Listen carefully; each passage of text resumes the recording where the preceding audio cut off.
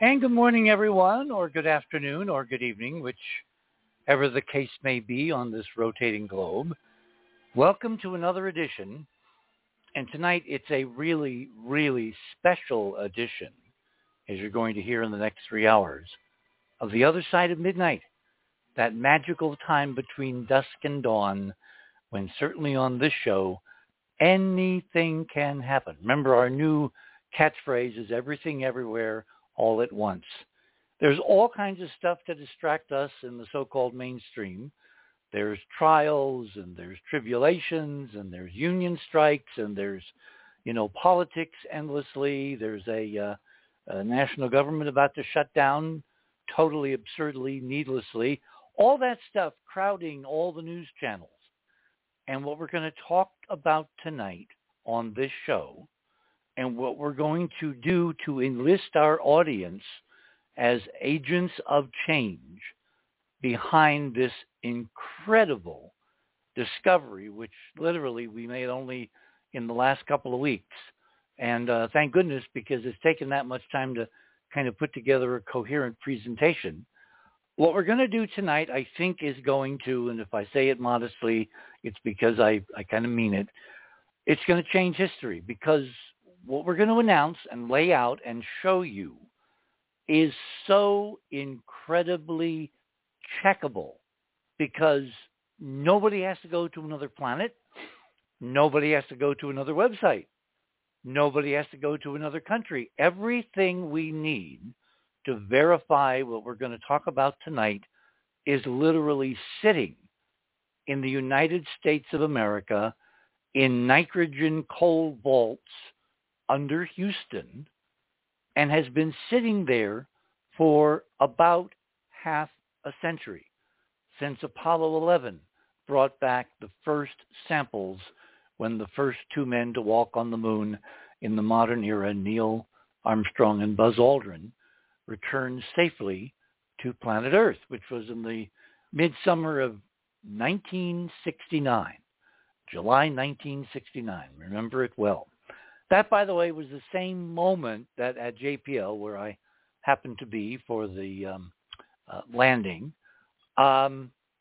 we encountered something so bizarre, because one of the official NASA employees of JPL, his name was Frank Bristow. He was the deputy news manager under, I forget who the manager was at this point in time. Anyway, what I found so interesting even back then, and of course I find it doubly and triply, quadruply interesting now with the hindsight of, decades, is that Bristow was squiring a guy dressed in one of those old Western dusters, or the kind of long coat that early Model T enthusiasts used to wear, because the roads were all dusty and wheel traffic, cars, Ford's first little cars, they stirred up an awful lot of dust on dusty roads. So you wore this great big coat, this long coat called a duster. I wonder why. Anyway, so this guy is at JPL being squired around the press room by one of the official NASA employees by way of JPL. Again, his name was Frank Bristow. And he was introducing him to all of the major correspondents for all of the major newspapers, television networks, not just from the United States, but from literally all over the world. Because this, of course, was the press corps, 2000, give or take, that was covering the incredible landing on the moon and return of the first astronauts, while simultaneously unmanned Mariner mission, Mariner 6 and 7, that were destined to fly by the planet Mars within a few thousand miles just a week or so after the Apollo 11 historic landing. So it was a very, very busy week at JPL, and I'm watching, knowing nothing of what I know now. And I'm watching Bristow squire around this guy dressed very, very odd, like something out of the last century, like a cowboy who had kind of wandered in, out of some kind of a time slip. And he's handing everybody in the press room a little packet.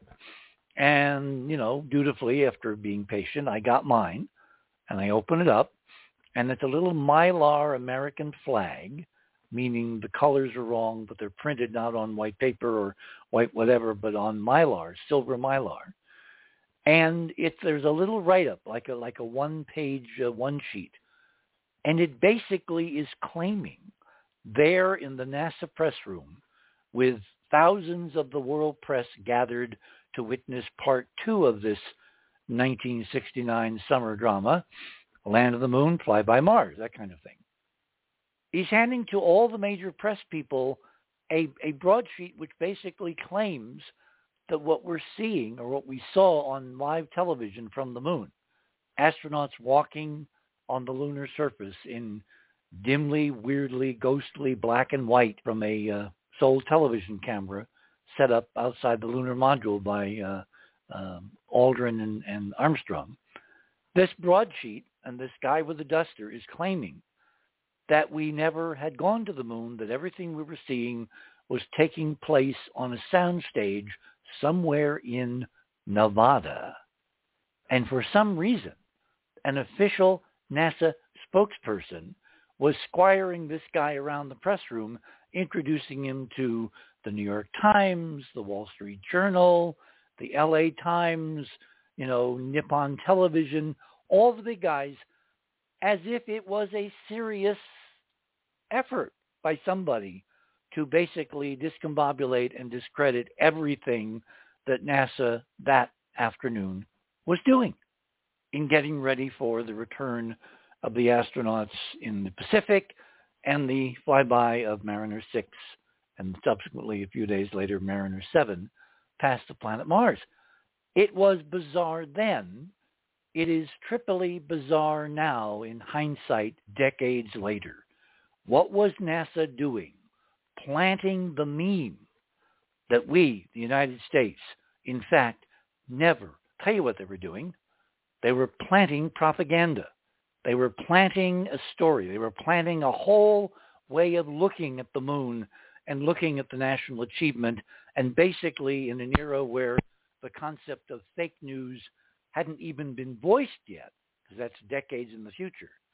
They were spreading fake news that someone somewhere in the Big 9 or Big 12, whatever the upper ranking of the National Press Corps would have been then, because we only had 3 networks, remember. They were planting the meme that all of this was pointless because it all was being faked on a soundstage in Nevada. And that meme has been very, very, very hard to kill, even after decades of overwhelming evidence in the other direction. There is a residuum of people that apparently will believe anything but the truth, particularly if they have to, raise a finger and kind of check things. No one knows how to check things anymore. We don't teach in school the process of figuring out the truth, and thereby will be our detriment. Anyway, tonight what we're going to do is to basically talk about and show you what it is that NASA from the get-go was very carefully preparing the groundwork to cover up. So even if someone across the years and decades stumbled over the truth, stumbled over the evidence, published it on something which back in 1969 was not even envisioned by most people in the culture, in the country, that is the internet, where anybody can kind of post almost anything, at least for a while. That distant day when democracy would rule and the most outrageous and absurd claims would be freely available for you to peruse and examine and think about and cogitate upon and try to decide, is this true? Where's the evidence? Where's the backup? Where's the sourcing, et cetera, et cetera? All of that would come decades in the future as this guy literally was squired around the press room handing out his garbage to every reporter who had his hand out because it was news. Well, it's now 50-some years later, and tonight we're going to show you what it is that NASA has so assiduously worked so hard at so many different levels, including planting the meme that we never did any of this amazing stuff that they've been trying to keep secret for half a century. The idea that, in fact, there are not only ET artifacts on the moon, but as part of their collections, each of the missions, Apollo 11, Apollo 12, 14, 15, 16, and 17, returned a total of almost 1,000 pounds of moon rocks and moon dust and moon dirt from the surface of our nearby world till, in fact, it came to pass that it was here on Earth, that it was accessible to everyone who would simply lift a finger and a spark of curiosity in trying to find out the truth. And the reason this is so important and has so many different implications is because once you get past remote sensing, once you get past photographs, which of course, in this day and age with AI, nothing is impossible to fake. Time, and not much time anymore because you've got commercial versions, ChatGPT.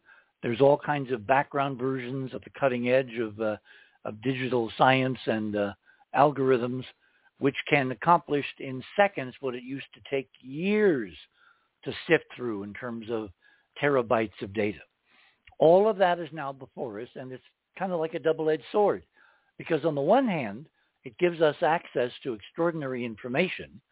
On the other hand, it raises the specter that everything we think is real, everything we look at, is at some level, if not totally, completely made up. In other words, discerning truth from lies has not gotten easier. It's gotten harder. And next week, when we do our AI show, our first of many, I'm sure, one of the questions I'm going to ask our expert is, well, there used to be a very interesting movie with Cary Grant about jewel robberies, and I think it was called To Catch a Thief. How do you catch a thief? Well, in that particular movie, which is quite good, you set a thief to catch a thief. You set someone who knows what the game is to catch someone trying to operate the game. Well, it's going to be the same with AI. The problem is that it's not there yet at the democratic level where ordinary citizens favorite AI and set it to try to figure out if a given post or a given image or a given anything is the truth or is a lie. But it's coming, and we're going to talk about that in great detail next Saturday night. In the interim, I want you to all go to theothersideofmidnight.com. That's our URL. That's our homepage. Click on that. That will take you to tonight's show for Saturday, September 23rd, 2023. And you will click on tonight's banner, which says, Announcing the Enterprise Mission Avi Loeb Challenge. Click on that. That will take you to the guest page. And under the promo to listen to the show at the bottom of my little peroration there about tonight, click on my name where it says Fast Links to Items. That will take you to the inputs on the Other Side of Midnight's Radio with Pictures page. And you will see item number 1. With all the other news making headlines all over the world, from strikes to trials to politics to disasters to all the stuff out there, one thing that happened this week, probably going to live longer than any other news story, and that is that NASA, under the aegis of the Independent Study Team report on unidentified anomalous phenomena, they issued their report this week and even held a modest 1-hour press conference, including the administrator, former Senator Bill Nelson, as the administrator of NASA, who said as part of the opening discussion of what this study had recommended to the agency, that they have indeed set up a independent office at NASA headquarters to study anomalous phenomena. Now, by definition, science is, it's anomalous. You study and try to learn a science of a new thing so you can understand how it works and how it impacts the world. So it's almost kind of redundant that NASA would set up an office to study anomalous phenomena. But of course, we know what they're really doing. They're going to be studying UFOs which has changed its name many different times as a way to kind of backfill on the bad outlines and the bad intimations and implications of UFOs for many, many decades. What's interesting is that reporters, after they write, UAP, they start writing UFO. So I don't think the name change is going to work, and frankly, I don't think it should, because historically, UFOs are the moniker under which this extraordinary continuing anomaly continues to reign. So why am I singling out the NASA Unidentified Anomalous Phenomena report? Because the two-step process, which was, put in place a year ago, is that NASA would appoint this independent group of 16 or 17 independent scientists, world-class scientists, top of their field from all over the world under a NASA contract, and they would study the information and the data that was provided by the Pentagon and some other sources, and they would then come to a reasoned conclusion as to whether NASA should get involved in UAP/UFOs. And as Administrator Nelson said many, many times, he wants to take the field from speculation into science. Well, that's a very laudable objective. Now, what's really intriguing is they led off their report by saying that none of the current data indicates an extraterrestrial phenomenon, which of course is a lie. And even NASA should know better than to try to get away at the get-go with an outright lie, because everybody, of course, following these conversations and following these studies and following the politics knows it's a lie. So why are they playing the game this way? Well, I tried to ask Bassett, and he is hopelessly, and I say that with tender care, he is hopelessly mired in the political process of Washington and thinks this is the only way that they can politically proceed. I will disagree, and when he's back on the show, we will have an interesting conversation.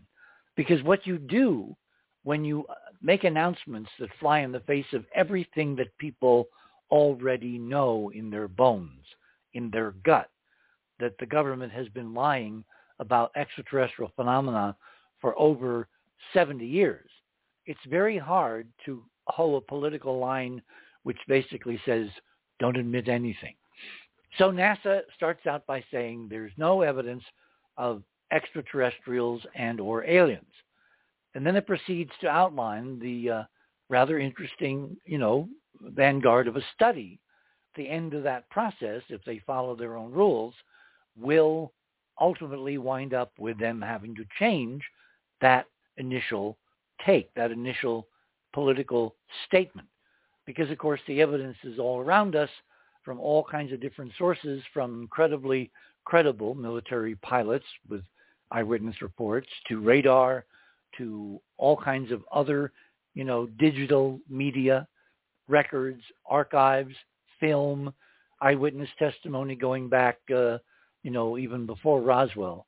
So ultimately, NASA, in this little dog and pony show game that they are playing dutifully to the Pentagon as second as opposed to lead, they will ultimately, if they are honest, they will come to the conclusion that UAP exists.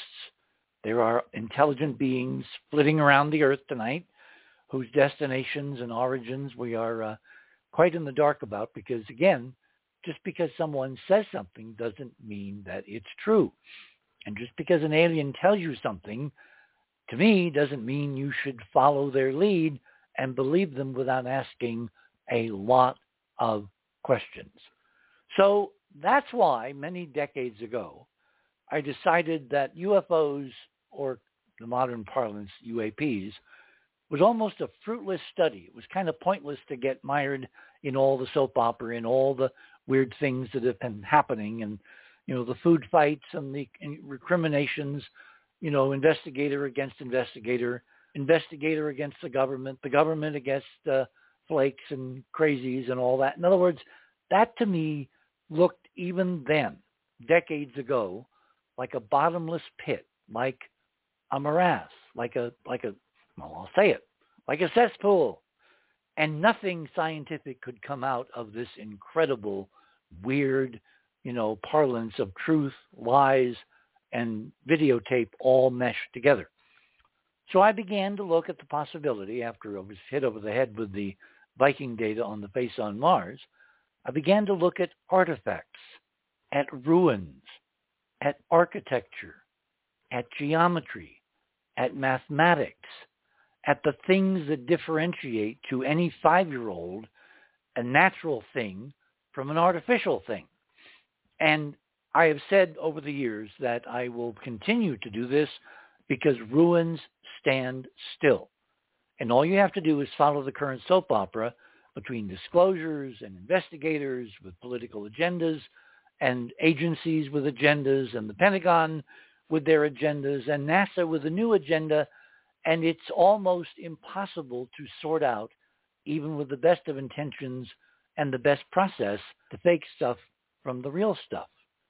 But as I've said over and over again, and we'll reiterate tonight, the thing that makes ancient ET ruins, starting with the moon and Mars and into the rest of the solar system, the thing that makes this different from the insane soap opera of ufology or UAPs or whatever, is that ruins stand still.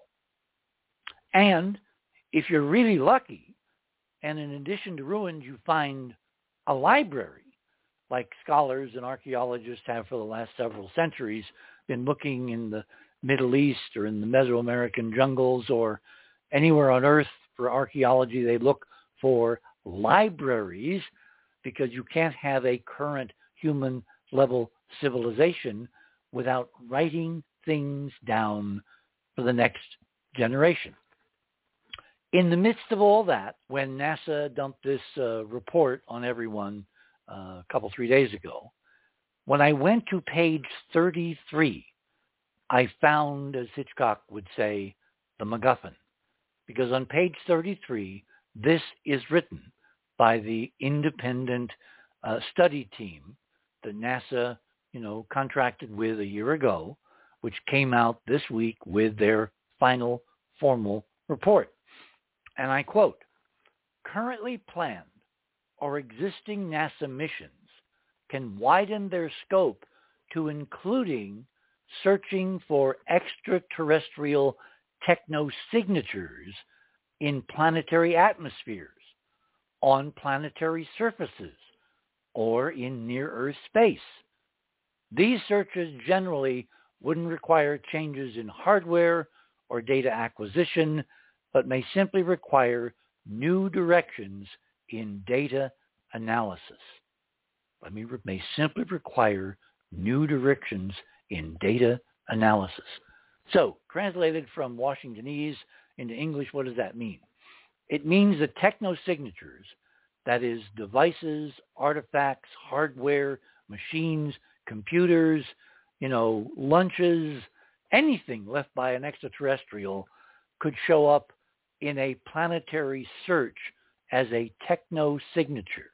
In other words, an object, an artifact, uniquely only produced by a technological civilization, and in this case, by an extraterrestrial one. And they include on planetary surfaces. Well, think about it. If, as opposed to jumping into UFOs and things that go bump in the night and lights in the sky and cell phone videos and all the other crap that they're going to have to go through to try to find a signal, if NASA only looks at its own calibrated terabytes of images acquired over decades of the moons, Mars, moons of Saturn, moons of Jupiter, Mercury, clouds of Venus, everywhere we have sent spacecraft, or NASA has sent spacecraft all across the solar system, if they simply develop a protocol to, with AI and machine learning, which of course can look through millions of images much quicker than a room full of human beings, if they simply program the right algorithms to look for geometry of artificiality on their own database, the dawning of a new age will come. Well, when Nelson announced at the press conference that NASA would be heavily using AI and machine learning, I knew that something had been set up correctly to where now you need to merely, in this new office, this UAP office at NASA headquarters, you merely need to fit in the data, and out will come overwhelming evidence of an extraterrestrial civilization, or maybe even more than one, because what we're looking at, of course, seems to be different epochs who had different levels of technology. And again, that will be available and readily recognizable by an AI or a machine learning program. All NASA has to do is to formally announce that this is what they're going to do in terms of searching their own database, and the game will be over. Because any true neutral AI programmed to look for the geometric signatures of artificiality amid the terabytes of photographic information that NASA has acquired all across the solar system in the last 50 years, all they have to do is publish that and then have it peer-reviewed by outside experts, outside AI, outside panels, and bingo, there's a bit of a bureaucratic minefield between that goal and where we are tonight. So what we're going to do is we're going to introduce something totally brand new, totally off the wall.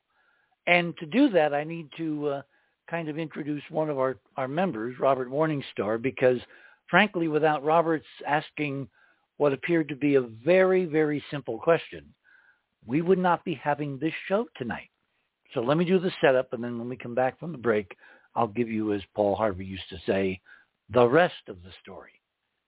I sent around a NASA document, a preliminary science report from Apollo 16, about 2 weeks ago. And I just linked to the NASA site where all this literature is carefully stored and is carefully archived. When I sent it around, the one person who responded was Robert, and he said to me very innocently, "Well, what is that thing on the cover? Why should I be looking at that?"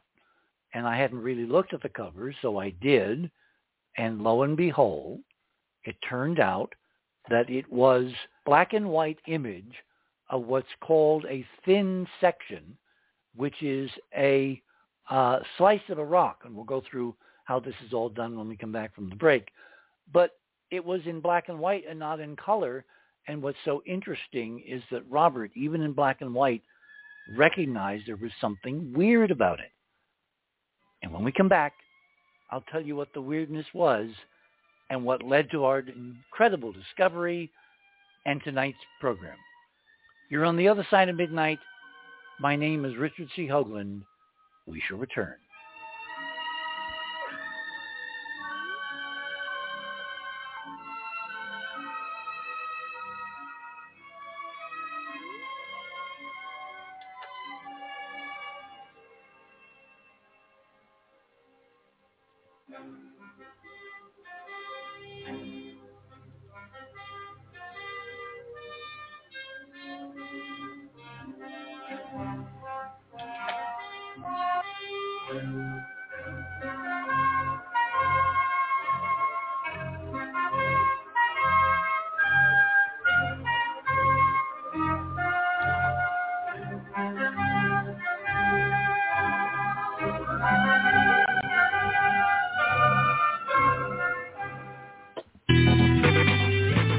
TheOtherSideOfMidnight.com.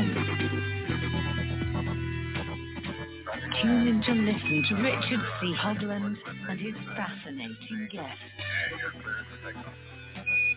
Join Club 19.5 to get access to exclusive member benefits.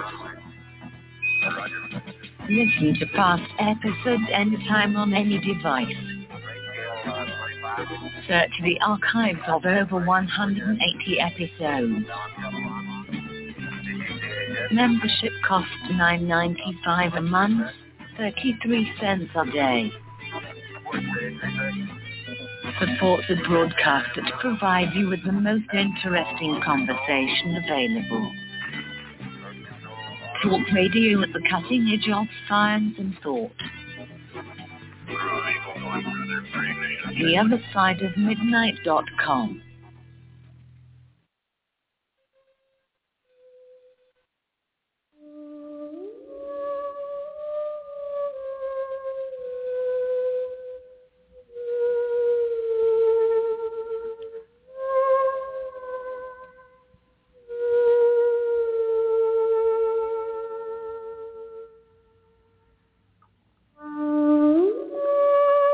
And welcome back, everyone, on this Saturday night, September 23rd, 2023.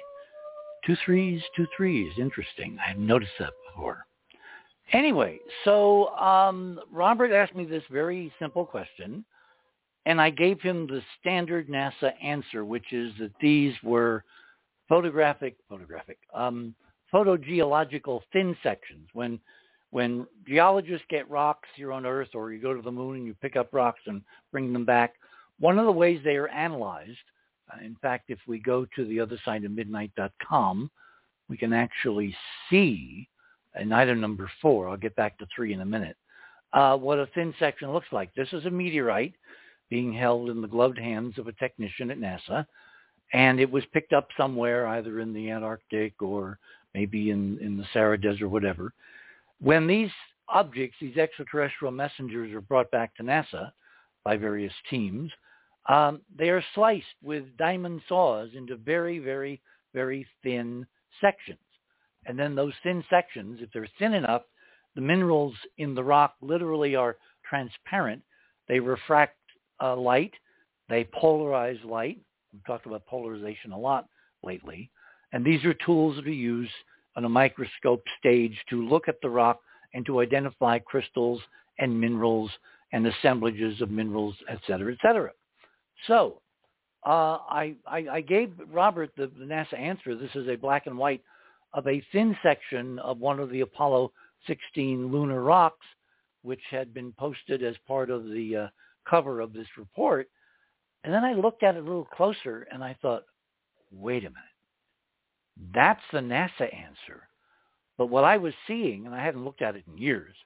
In fact, I must confess I never really looked at any of these thin sections because, you've seen one stained glass window looking thin section crystal. You've seen them all, or at least if you're not a geologist. They kind of all look alike.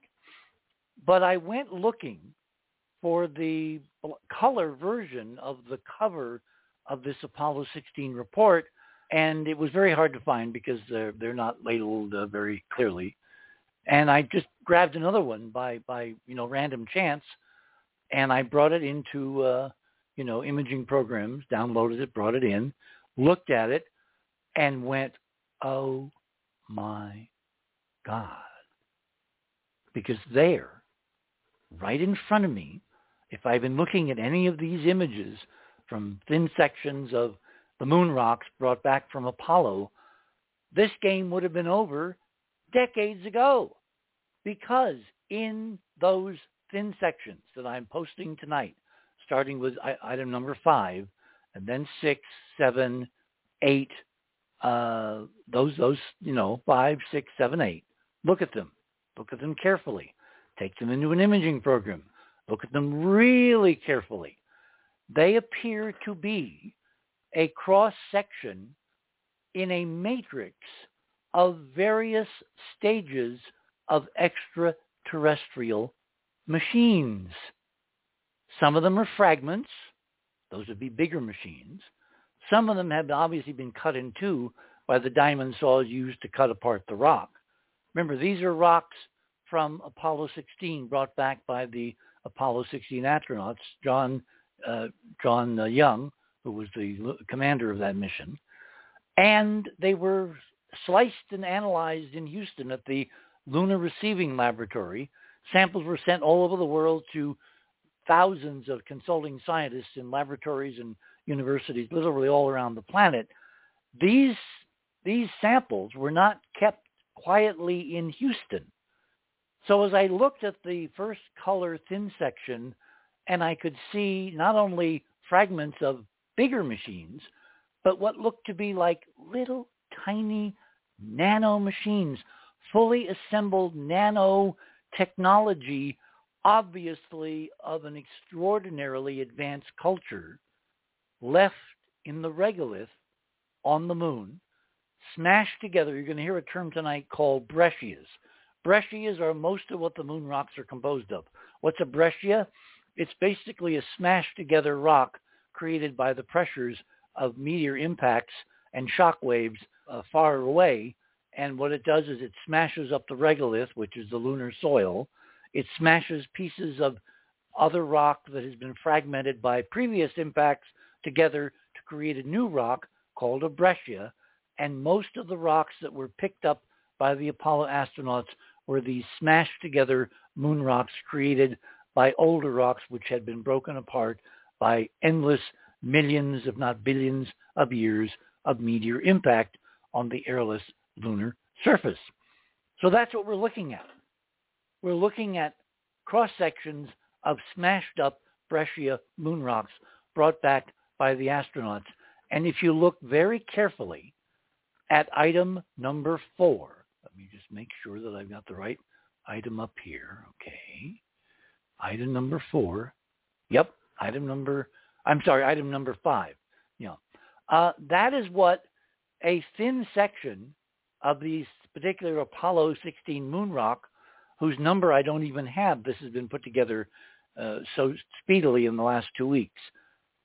When you look at it in close-up, like if you look at item number 6, which is a close-up of number 5, you will see to be incredible manufactured multi-dimensional geometry. Not once, not twice, but again and again and again, all over the thin section covered. It's basically like a millimeter or less of actual moon rock as a thin section. So then you go to number 7. And there in the upper left-hand corner, you see a stunning object, an artifact, something that does not belong in a vaporized or smashed together moon rock. In fact, at the bottom left, you can see one of these like rods, three-dimensional rods, looking like some kind of framework. And you can see it trailing off against that white background, which appears to be a melted wire. You can see the wire actually trailing off. Why would it be melted? Because look at all the little white things all over the image. Those are objects cut in half by the diamond saw, and the diamond saw creates heat of friction. And so because it was somewhere between the saw and that little white oval, the little wire literally melted from the friction of the saw, and there you can see it. Well, you can look at all the other examples. We'll go through some of this in more detail as we go through our various discussions with our panel members. Tonight we've got John Brandenburg, who of course is a nuclear plasma physicist.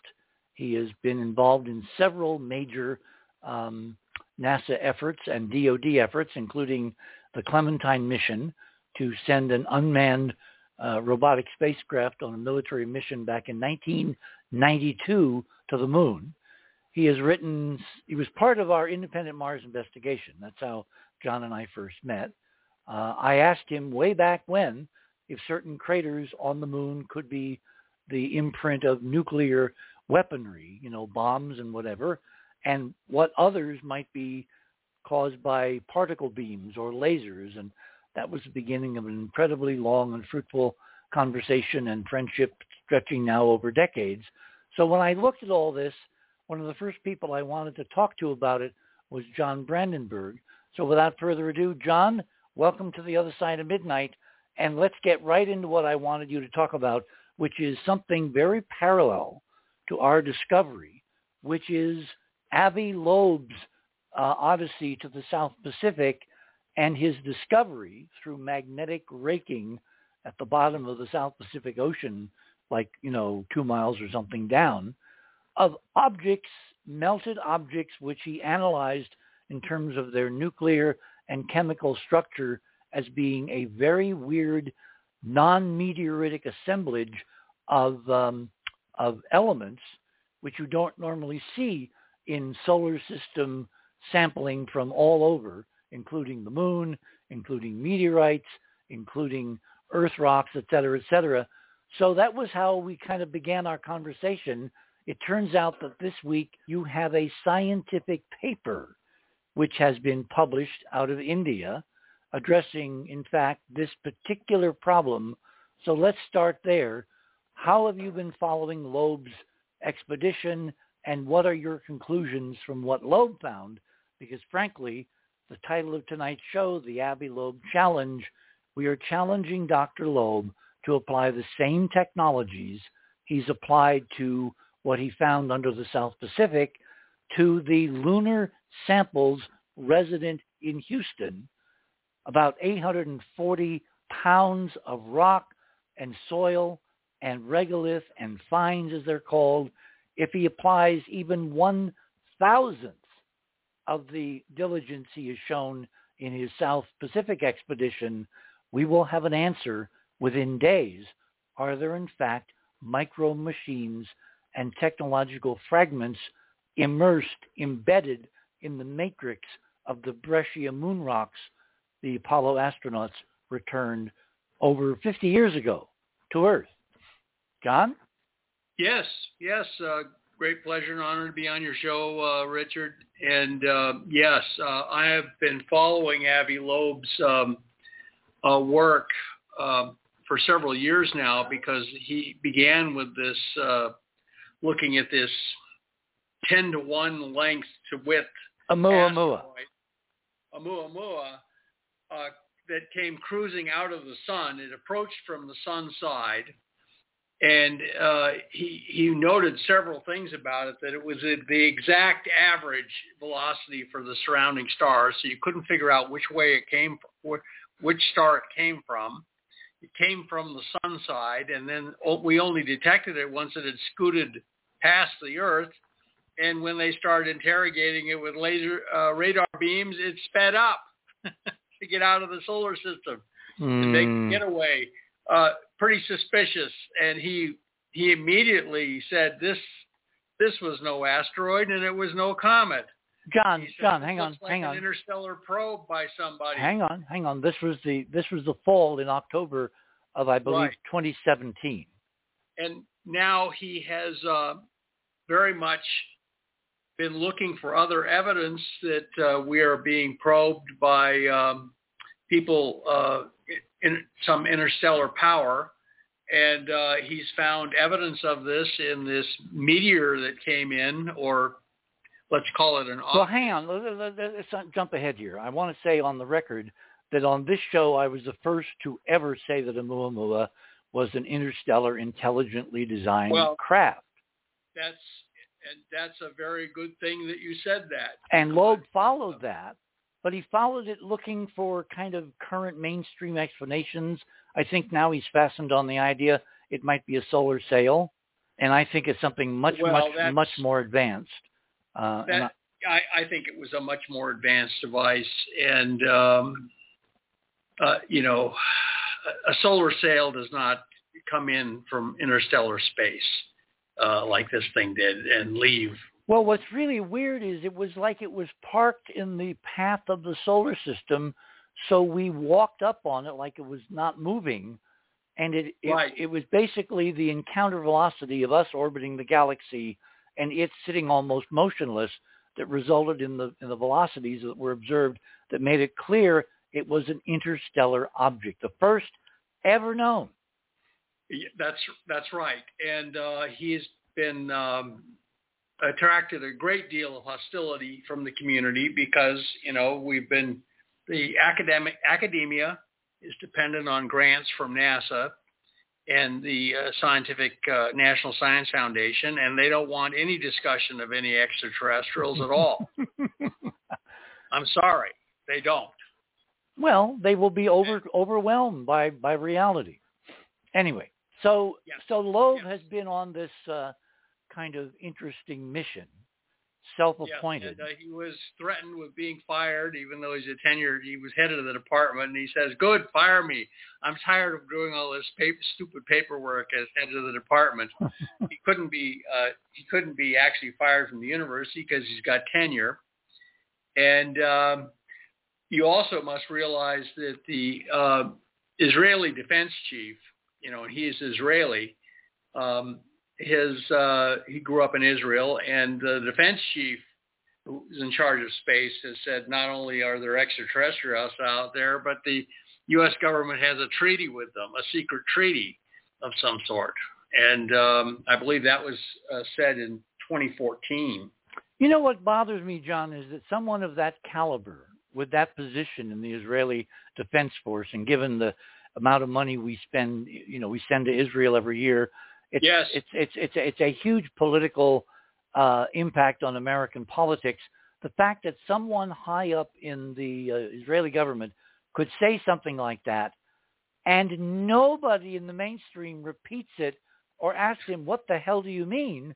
I know. It's very frustrating, because it's like there are certain things by agreement someone has decided we are not supposed to know, which goes back to artifacts, because I find it much easier to unveil artifacts than it is ET encounters with UFOs, space people, spaceships, and all that. Remember, there's been this whole hue and cry now since that congressional hearing a few weeks ago, where one of the witnesses talked about alien spaceships the government has, our government, and alien bodies and all that. The difference between what we're announcing tonight and any of this other stuff is, by law, the stuff we're announcing tonight must be available for independent scientific study. So if Avi Loeb wants to really go down in history as the guy who proved that we're not alone, there's 842 pounds of stuff sitting in Houston just waiting to knock on the door. The science fiction, a science fiction scenario that extraterrestrials had bases on the moon appeared for the first time in 1957 in the movie Mysterians, the same people who brought you the Godzilla movies. They had UFO abductions of these hot Japanese girls, and that got everybody interested. And they also had, alien bases on the moon, and then finally one near Mount Fuji, which, caused a very serious reaction by the world's powers. So are you saying that through their media, the Japanese were in on the secret and they were trying to kind of blow the lid off? It's as if somebody gave them that script, out of Langley in Virginia. I mean, we were still heavily involved in the Japanese government in 1947. It was only a few years. Oh yeah, of course. 2 years after. I mean, this is 1957, so it was 12 years after. 57. Anyway, it was about 12 years after World War II was over. I mean, the ruins in Tokyo were still smoking, and the United States basically advised the Japanese government on just about everything it did when they could use the bathroom. And, so you're saying, we don't have a lot of time if you can only spend another 10 minutes with us.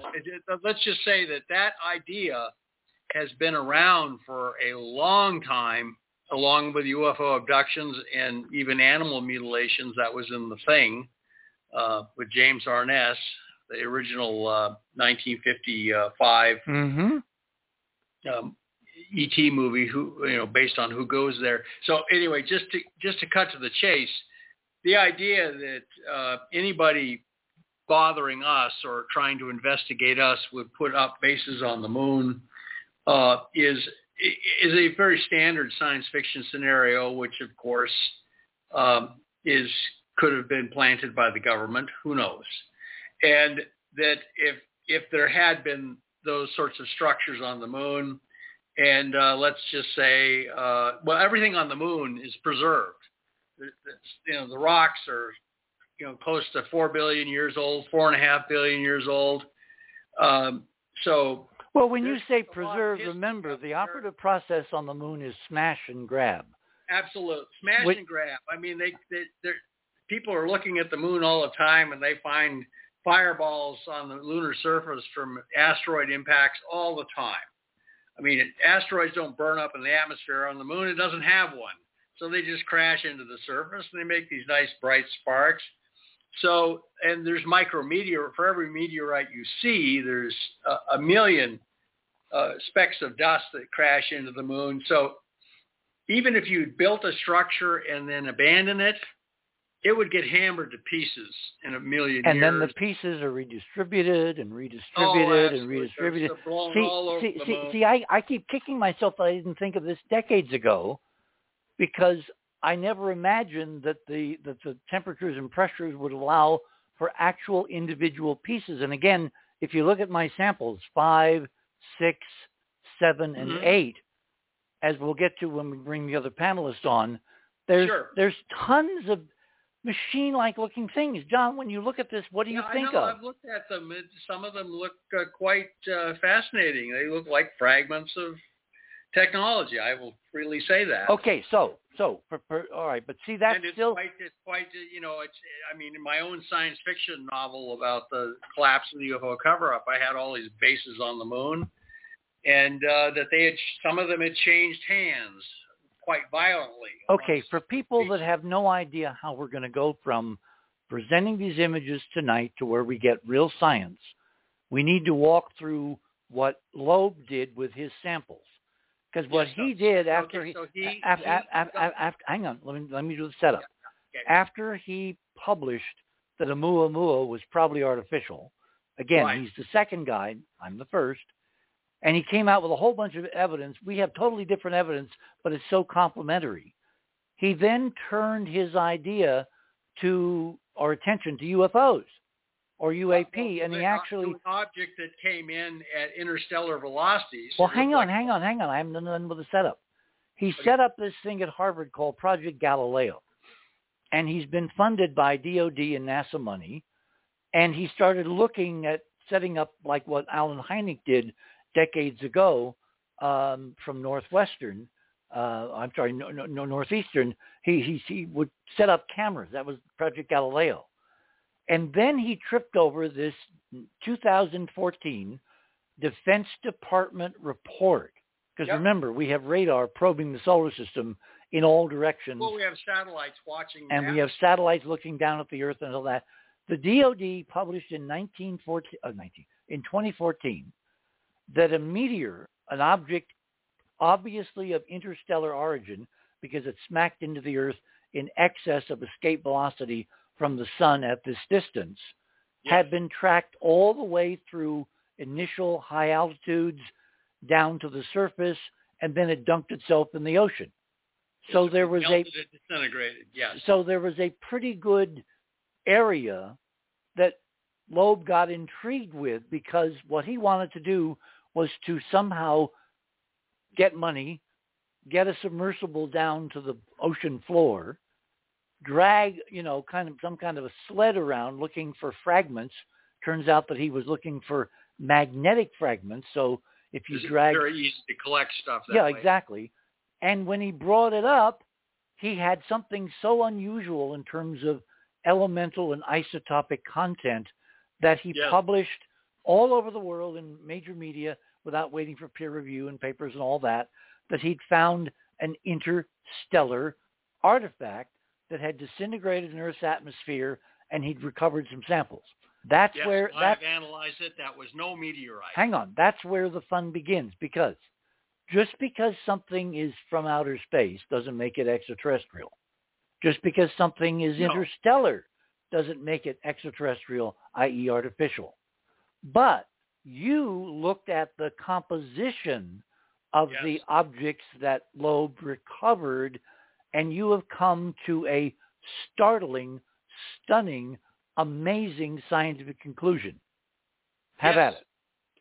Okay. Well, the first thing you do is you look at the natural abundance of stuff in the solar system, and which matches the spectra of nearby stars. So that's fairly standard.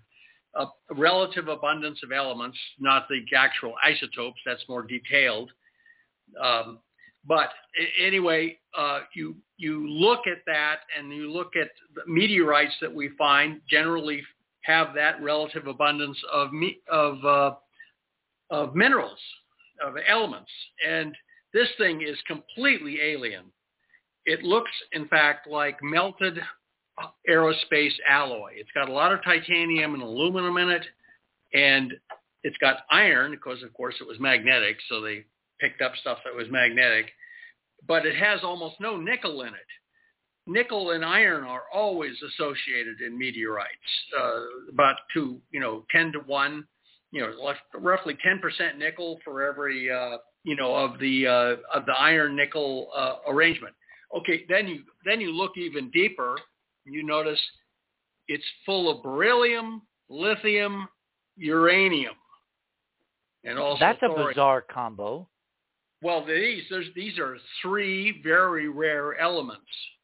One is very heavy, that's uranium, and then the other two are very, very unfavored.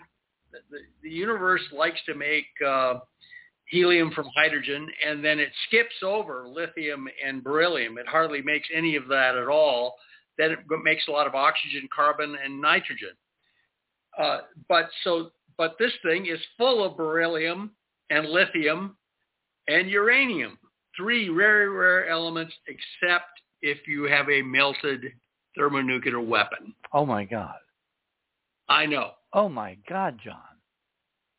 Wait, you mean someone sent us a nuke from interstellar space, and it didn't go off?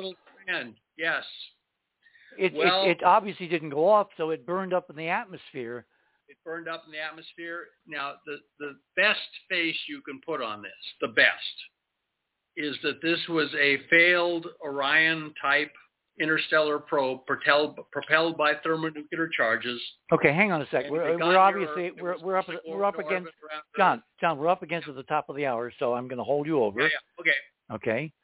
You're on the other side of midnight. We're undergoing an extraordinary kind of blow by blow of what happened back in 2014, which was years before Oumuamua showed up. Yes.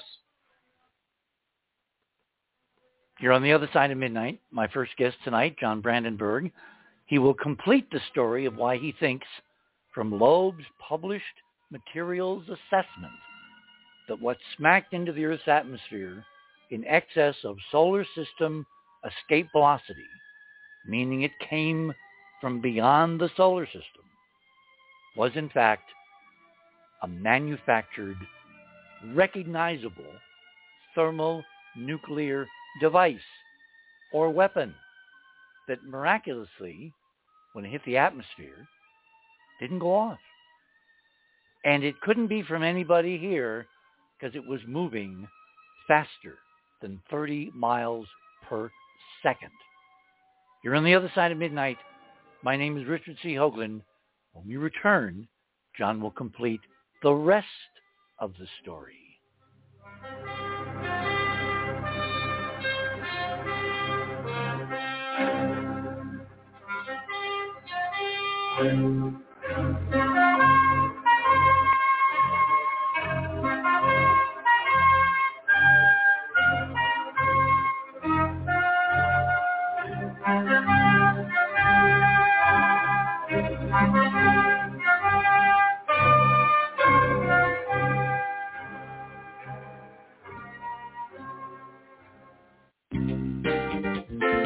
TheOtherSideOfMidnight.com. Tune in to listen to Richard C. Hoagland and his fascinating guests. Join Club 19.5 to get access to exclusive member benefits. As a Club 19.5 member, you'll gain access to the rest of this show and all previous 350 episodes. Membership costs $9.95 a month, 33 cents a day. Support the broadcast that provides you with the most interesting conversation available. Talk radio at the cutting edge of science and thought. TheOtherSideOfMidnight.com.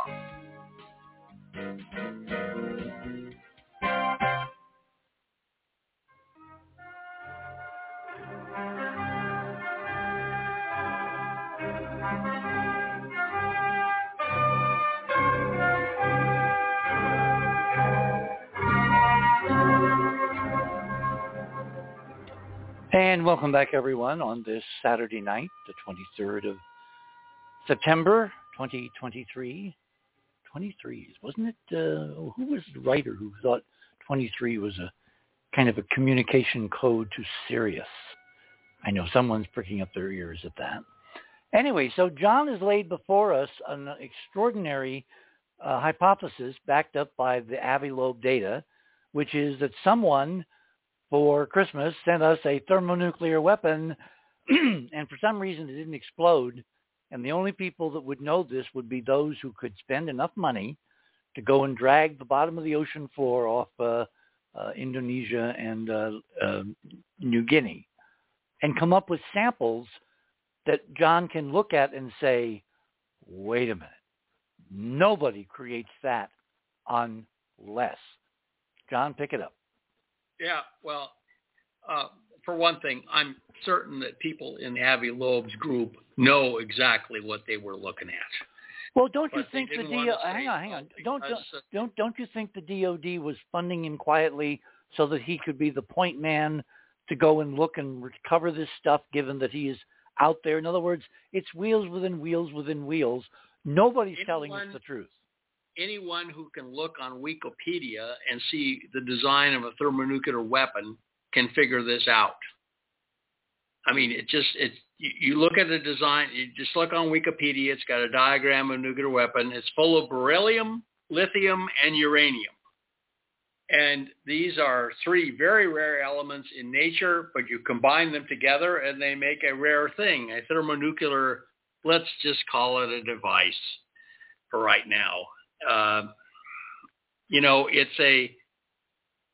If you want to propel a spacecraft to near the speed of light for interstellar travel and do it at a fairly low, some kind of technology that we could even do ourselves, then you do a Project Orion type nuclear charge propelled vehicle. And it's as if somebody had aimed this probe at the Earth from interstellar somewhere else, some other star system, and it fell in. It basically rendezvoused with the sun, the solar system, got into the same rest frame as the sun, and then fell inward towards the Earth. And it was supposed to fire braking charges, which would have been nuclear explosions, to slow down and go into orbit around the Earth. But whoever ran it, let's put the best possible face on this. They decided just to let it burn up in the atmosphere instead, because they detected that the human race was here. Wait. Hang on. Given that we have a whole bunch of other signatures, that somebody out there has been palling around here for a very long time. Yes. Do you really think this was some naive, pre-war civilization using the best of their technology to send a ship between the stars, or was it a weapon sent deliberately to our DOD, fused so it would not explode, but if it was recovered, everybody knew it was a weapon because it was a challenge to the current political directions of what's going on Earth? In other words, it's basically blackmail. Like if you keep going, we could do even worse. That is certainly a possible scenario. And by not letting it, I'm putting, I call this a fig leaf interpretation. I'm putting a fig leaf over the. Well, we can't really speculate about anything because we have no data other than it. I know. We have a thing that was melted and then disintegrated in the atmosphere after coming in at very high speed. It was very tough, by the way. The hull of this thing was made of very tough, heat-resistant alloy, and that was full of aluminum and titanium. It obviously had some kind of heat shield, otherwise it wouldn't have survived at all, right? Well, yes, and it was the toughest thing they'd ever seen come in because it came in so fast and yet survived so long to low altitudes before melting and then breaking up into a shower of droplets over the Pacific Ocean. Yeah, it almost seems to me, John, like a gift. And we could speculate all night, and we don't have all night. When you bring in intelligence and the interaction of civilization, the possibilities become just myriad. There'd be the astronomical number of possibilities. Okay, if you want to go to check out John's items for real, which means it's a written report, there are 2 items published under John's section. It's a preprint. It's been accepted as a scientific journal. Okay, so item number 1 is a PDF that John created on his hypothesis that this was a nuclear weapon that did not explode, but we know it from the signature of the materials, which are really... I call it as I said, it's a fig leaf, but I call it a device. Yeah, well, okay. And item number 2 is an actual link to the paper, which is being published even as we speak by a mainstream Indian scientific journal, right? Yes. They're on a roll. Chandrayaan? Oh no! The link I sent you was the earlier article about the Mars Holocaust. I haven't gotten the link for the Indian scientific. Oh, article. Okay. Sorry. I'm sorry. They just haven't.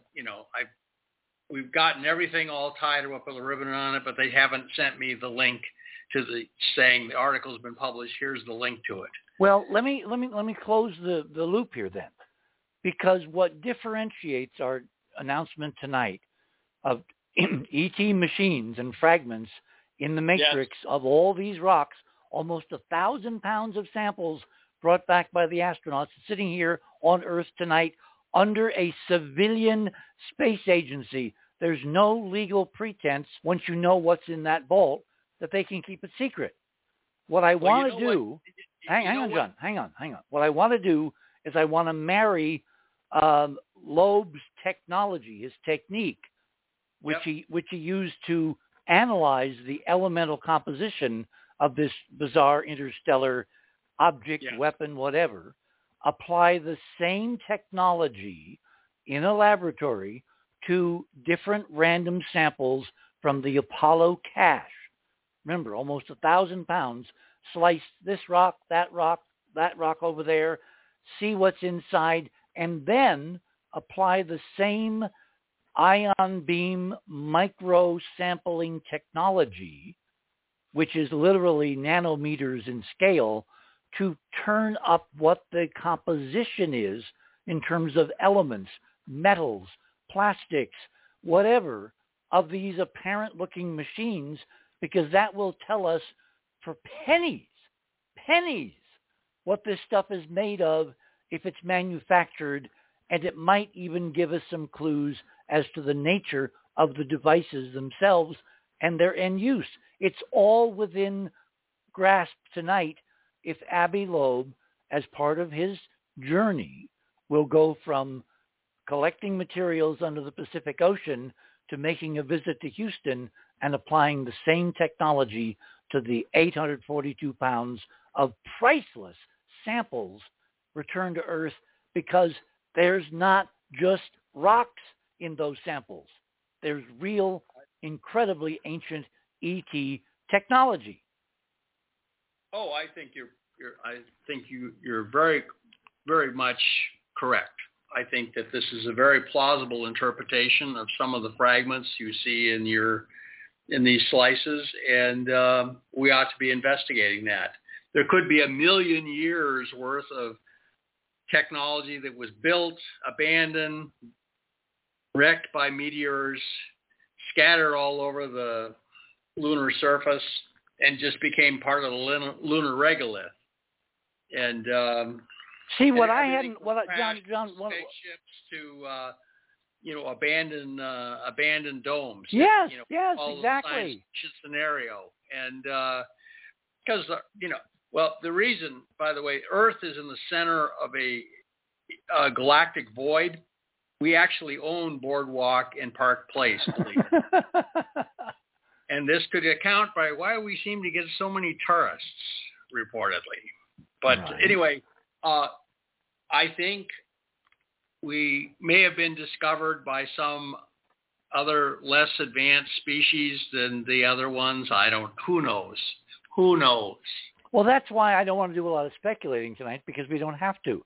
We can actually figure this out. I'll tell you what UAP stands for, though. It means you are played. You are played for a fool. Okay, that's one way of putting it. Absolutely. Hey, let me the name from UFO to UAP. Let me talk about another mission. Would not make a connections to the UFO cover-up. Yeah. John, let me talk about another mission that kind of dovetails with what we're talking about tonight.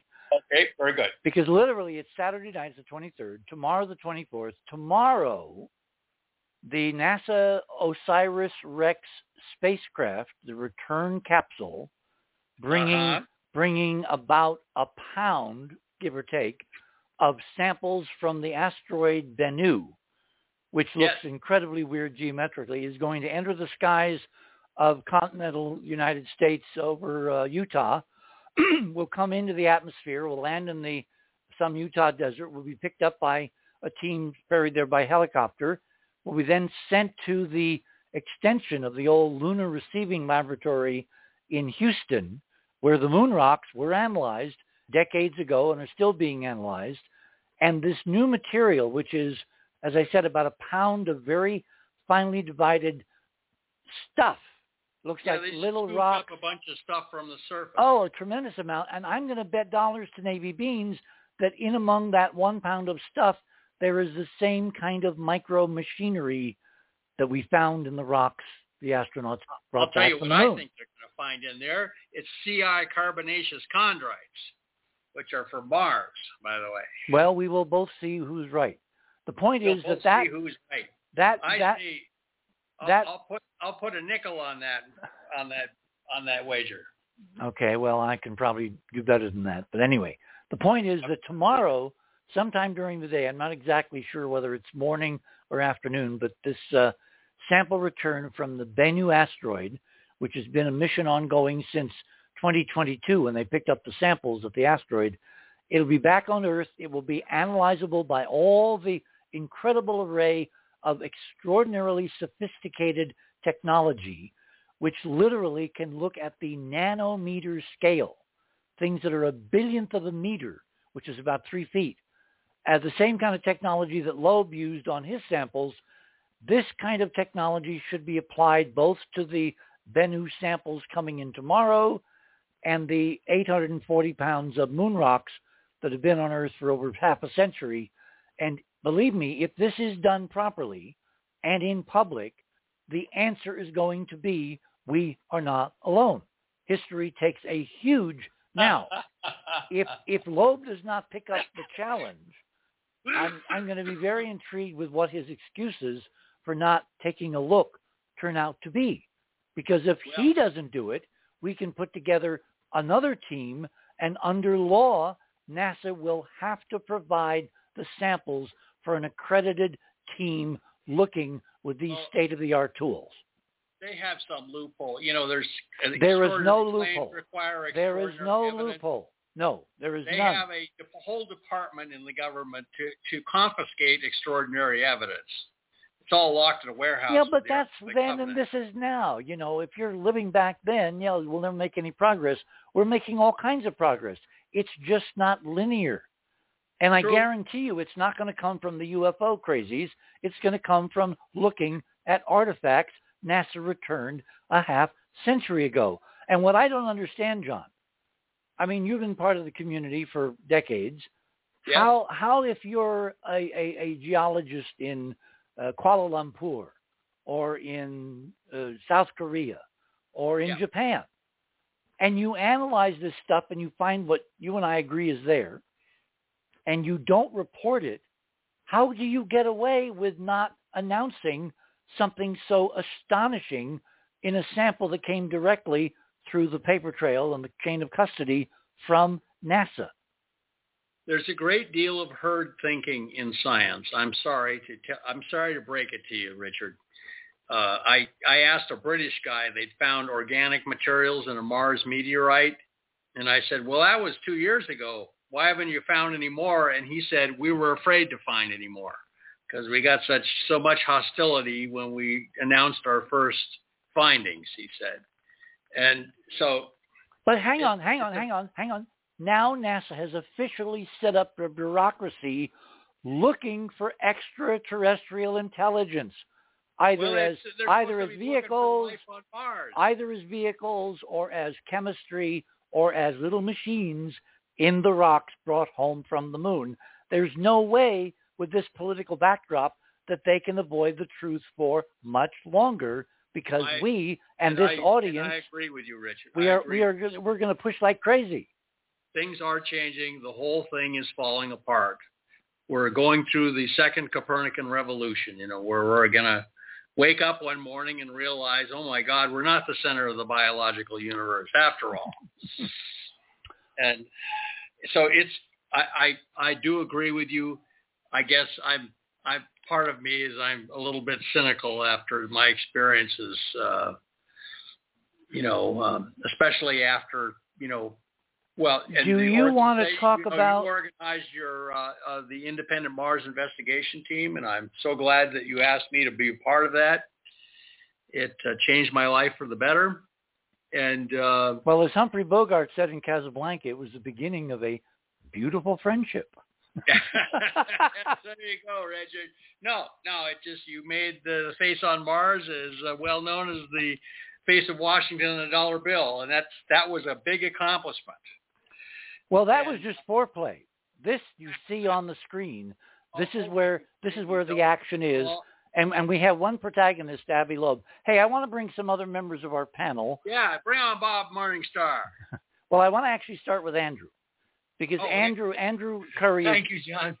And Andrew Curry is not a scientist. He's an artist, but he is recognizably proficient in seeing geometry and shapes. Oh, Andrew, very good. What was your first take when you looked at these micro photographs? Well, if you zoom in really close, there's a couple things I want to get off my chest. There's symmetry and there is organization. And I say that not only by looking at it, but when I compared it to, thin slices or whatever of crystal stuff. The crystal is, sometimes it looks peculiar and strange, like things here on Earth, but it's not to the degree of organization that the samples that you're putting out there, Richard, are. And look, this is, if I really went in and spent the time to go into the details, I could pull stuff out. And I didn't have time today. I'm sorry about that. I promised you, Richard, and I couldn't. It's all right. But there are, we're seeing things like wires, John, like possibly even wires in this I stuff. know. I've looked at the pictures, and some of the stuff looks very much like broken up microtechnology. Yeah, and there's even one of our members here, Ron Gerbron, he said it reminded him of an episode, I think it was Stargate SG-1. Yeah, and Richard, do you want to explain what Ron saw? Well, why don't we bring on Ron Gerbron? Yeah. Are you with us, Ron? Is Ron with us? I think I see him. He is there. I think I see him, yeah. Ron, pick up. He's seen but not heard. Oh, too bad. Okay, I'm unmuting. You know how I am with phone. All right, you've been muted. So, Ron, speak up. Okay, the most recent and evil, not evil, foe that the Stargate proved was a bunch of self-replicating nanobots. Sure. Well, they called them replicants. Uh-huh. And that thing that is so prominent in Richard's prime sample there, the first time I looked at it, I said, this looks like a replicator tile. Are we looking at 7 or 6? I can't look at the screen right now. I think it's probably 7. Yeah. The one that has the wires and the cross-hatching and all that? Yeah, that was the first thing you sent me, the picture number 1 you sent me. This is John. Yeah. Yeah, and that is quite impressive.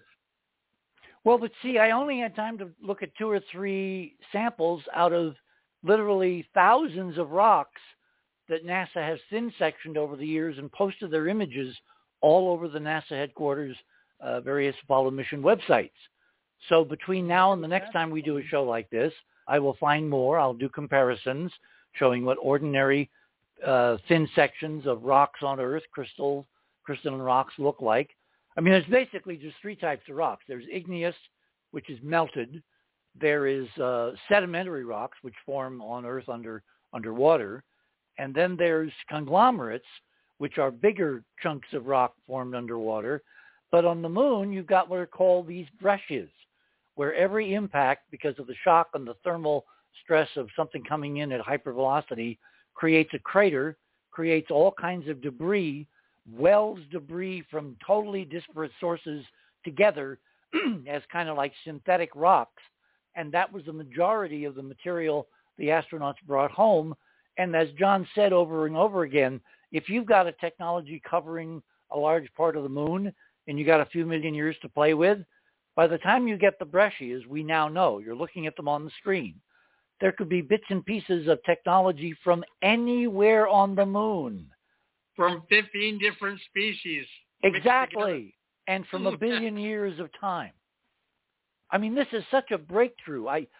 English almost fails me to properly context tonight what this show represents, why Avi Loeb, let me finish, would be dumb not to take the lead on this, given that we're offering it to him, to follow up on his splendid work in the South Pacific and simply bring in the revolution in a way that is absolutely quintessentially scientific through and through.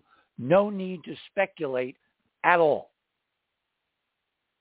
Well, and I'll mention to you that this stuff would not survive on Earth because of all the water. Oh, it'd be oxidized totally to nothing. There's so much geologic activity in water, especially inundation by water and erosion and stuff. You wouldn't have this stuff on if there was anything like this that fell into the Earth's environment from space. It would be gone in 1,000 years. On the moon, though, everything is preserved. Yep. And remember, we've got pieces coming back to Earth tonight from Bennu, and I guarantee you there could be 1 or 2 of those weird things in that sample. A pound is stunning. The Japanese, you realize, also did a asteroid return, so they have some asteroid material, and their asteroid actually crossed the orbit of Mars too. It spent a lot of time out by Mars. So it was coated with carbonaceous chondrites, which was a big surprise to them. Okay, we've got a lot of people on the panel tonight, so let's bring on Robert Morningstar. Yes. And by the way, everybody's bios are available where it says under the promo tonight, fast links to bios. John's is there, Ron's, Andrew's, Ruggiero's, Keith, David, Robert, Laura, and Barbara. So let's bring on actually, let me do this. Richard, can I interject just for? I really want to ask John a question. I know we're 5 minutes to the end of the half hour, and I know John ask away. Yeah, John, listen, I did a little study on a lot of the staff for NASA in regards to their Curiosity mission, basically the Mars rover missions that were going on. And these young people, a lot of them are young. There's a mixture of ages.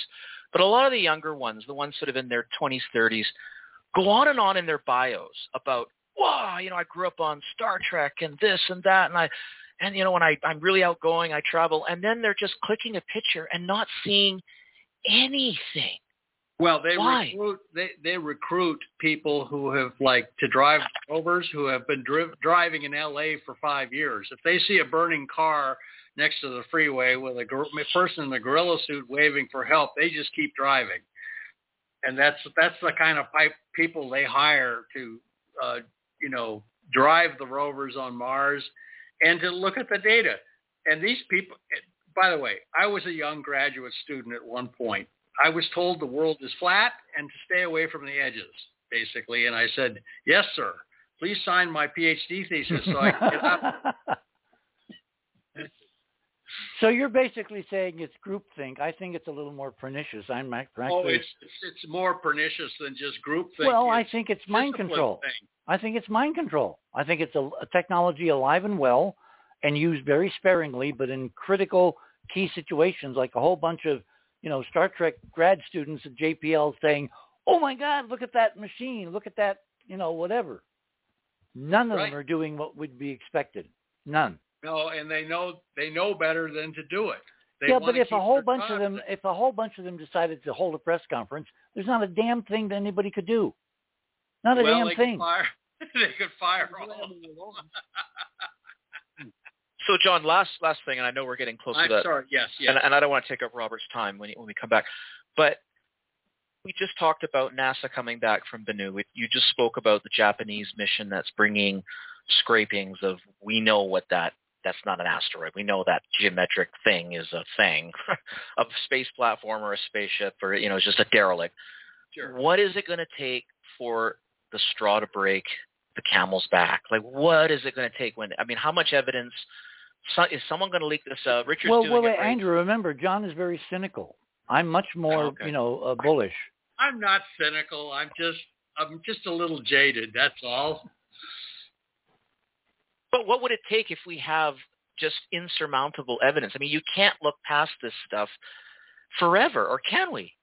Well, in my novel about the collapse of the UFO cover-up, some ranchers finally bring down a flying saucer trying to take one of their cows for mutilation. And the government sends troops to try and recover it, and they run into a bunch of trigger-happy cowboys, and the cowboys win the gun battle, and the UFO cover-up then has only hours to live after that. That's what happens in my novel. Tell them the name of the novel. Morning Star Pass, the collapse of the UFO cover-up.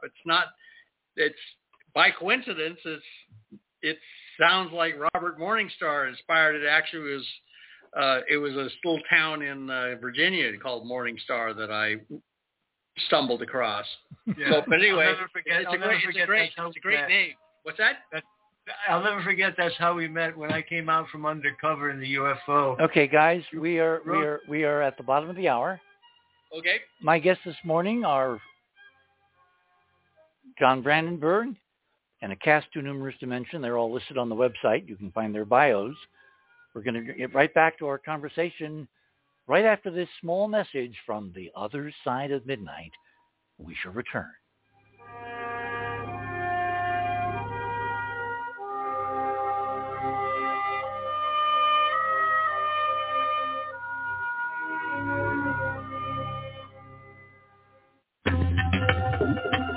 theothersideofmidnight.com. Tune in to listen to Richard C. Hoagland and his fascinating guests. Support the broadcast and don't miss another groundbreaking conversation. Join Club 19.5 to get access to exclusive member benefits. Listen to past episodes anytime on any device. Search the archives of over 180 episodes. Membership costs $9.95 a month, 33 cents a day. Talk radio at the cutting edge of science and thought. theothersideofmidnight.com.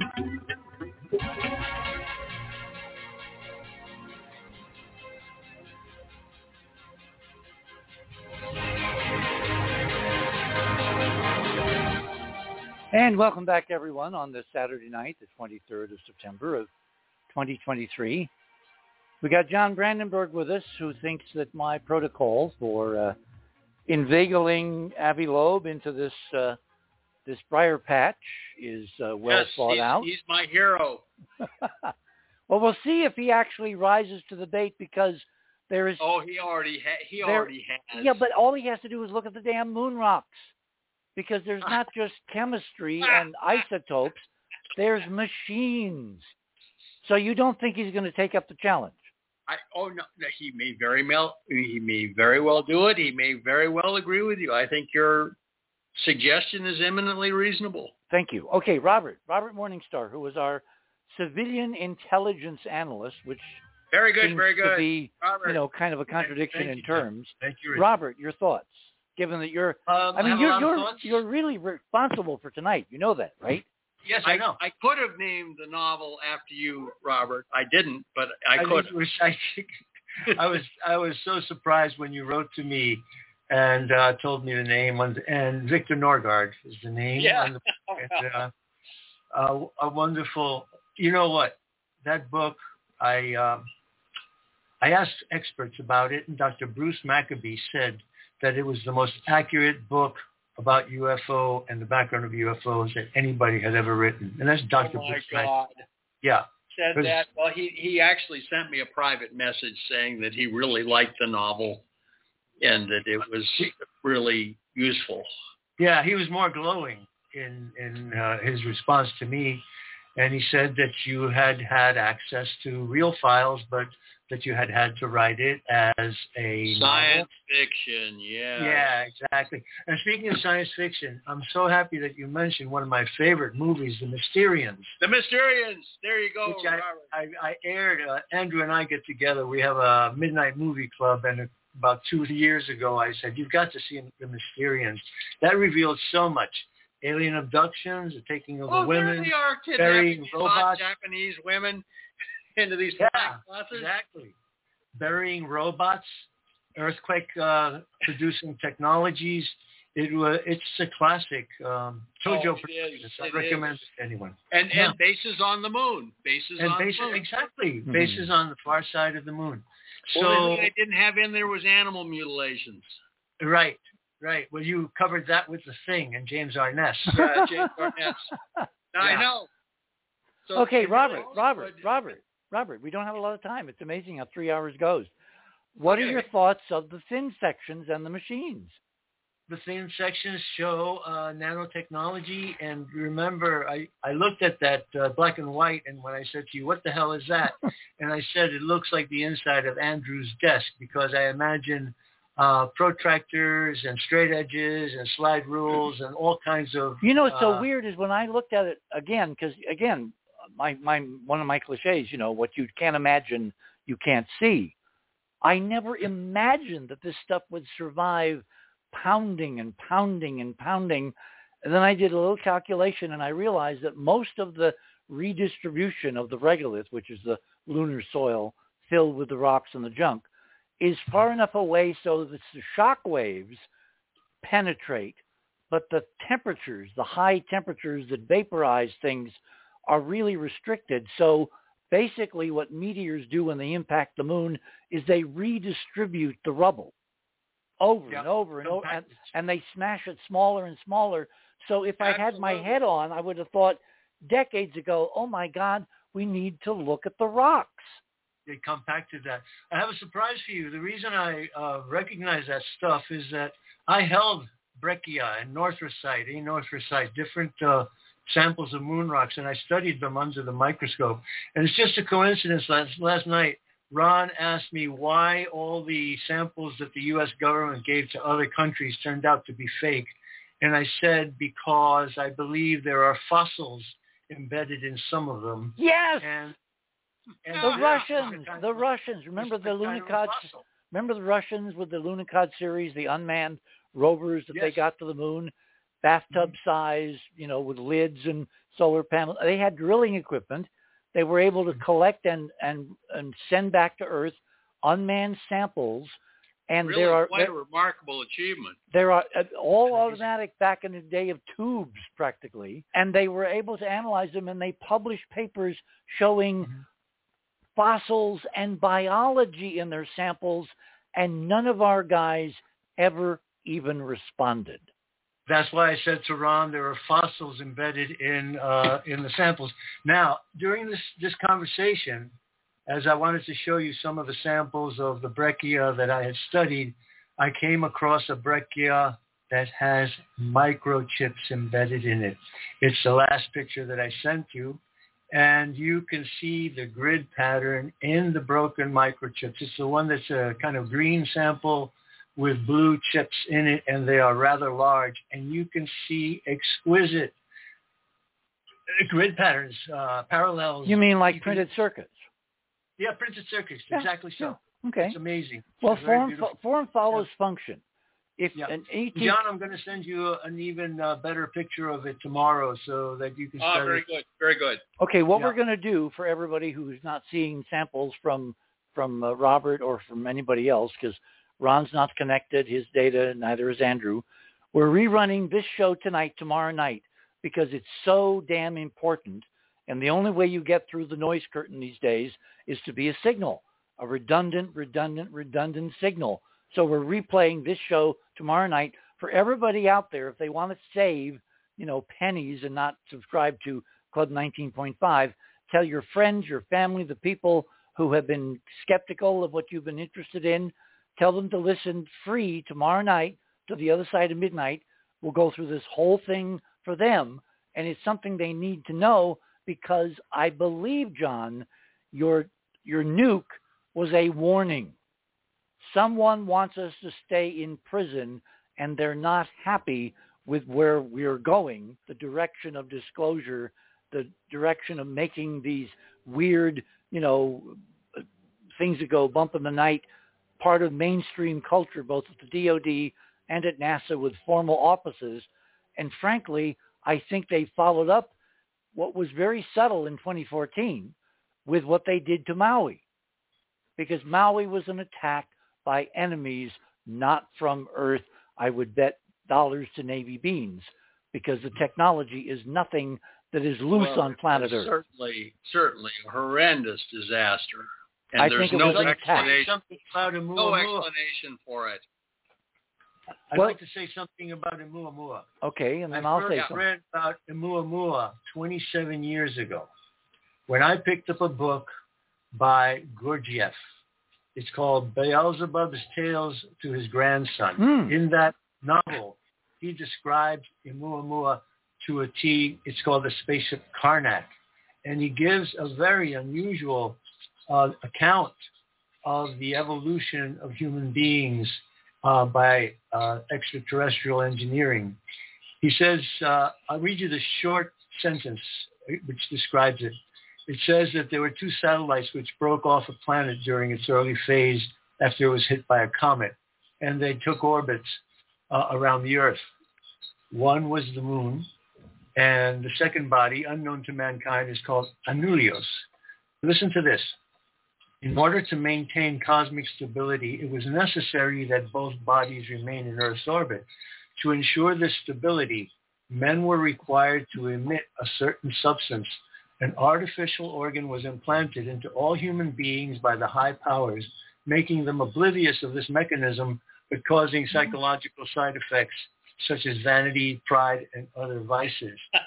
They caused to grow in the three brain beings there in a special way at the base of their spinal column, at the root of their tail, which they also at that time still had, and which part of their common presences furthermore still had its normal exterior, expressing the, so to this day, fullness of the inner significance.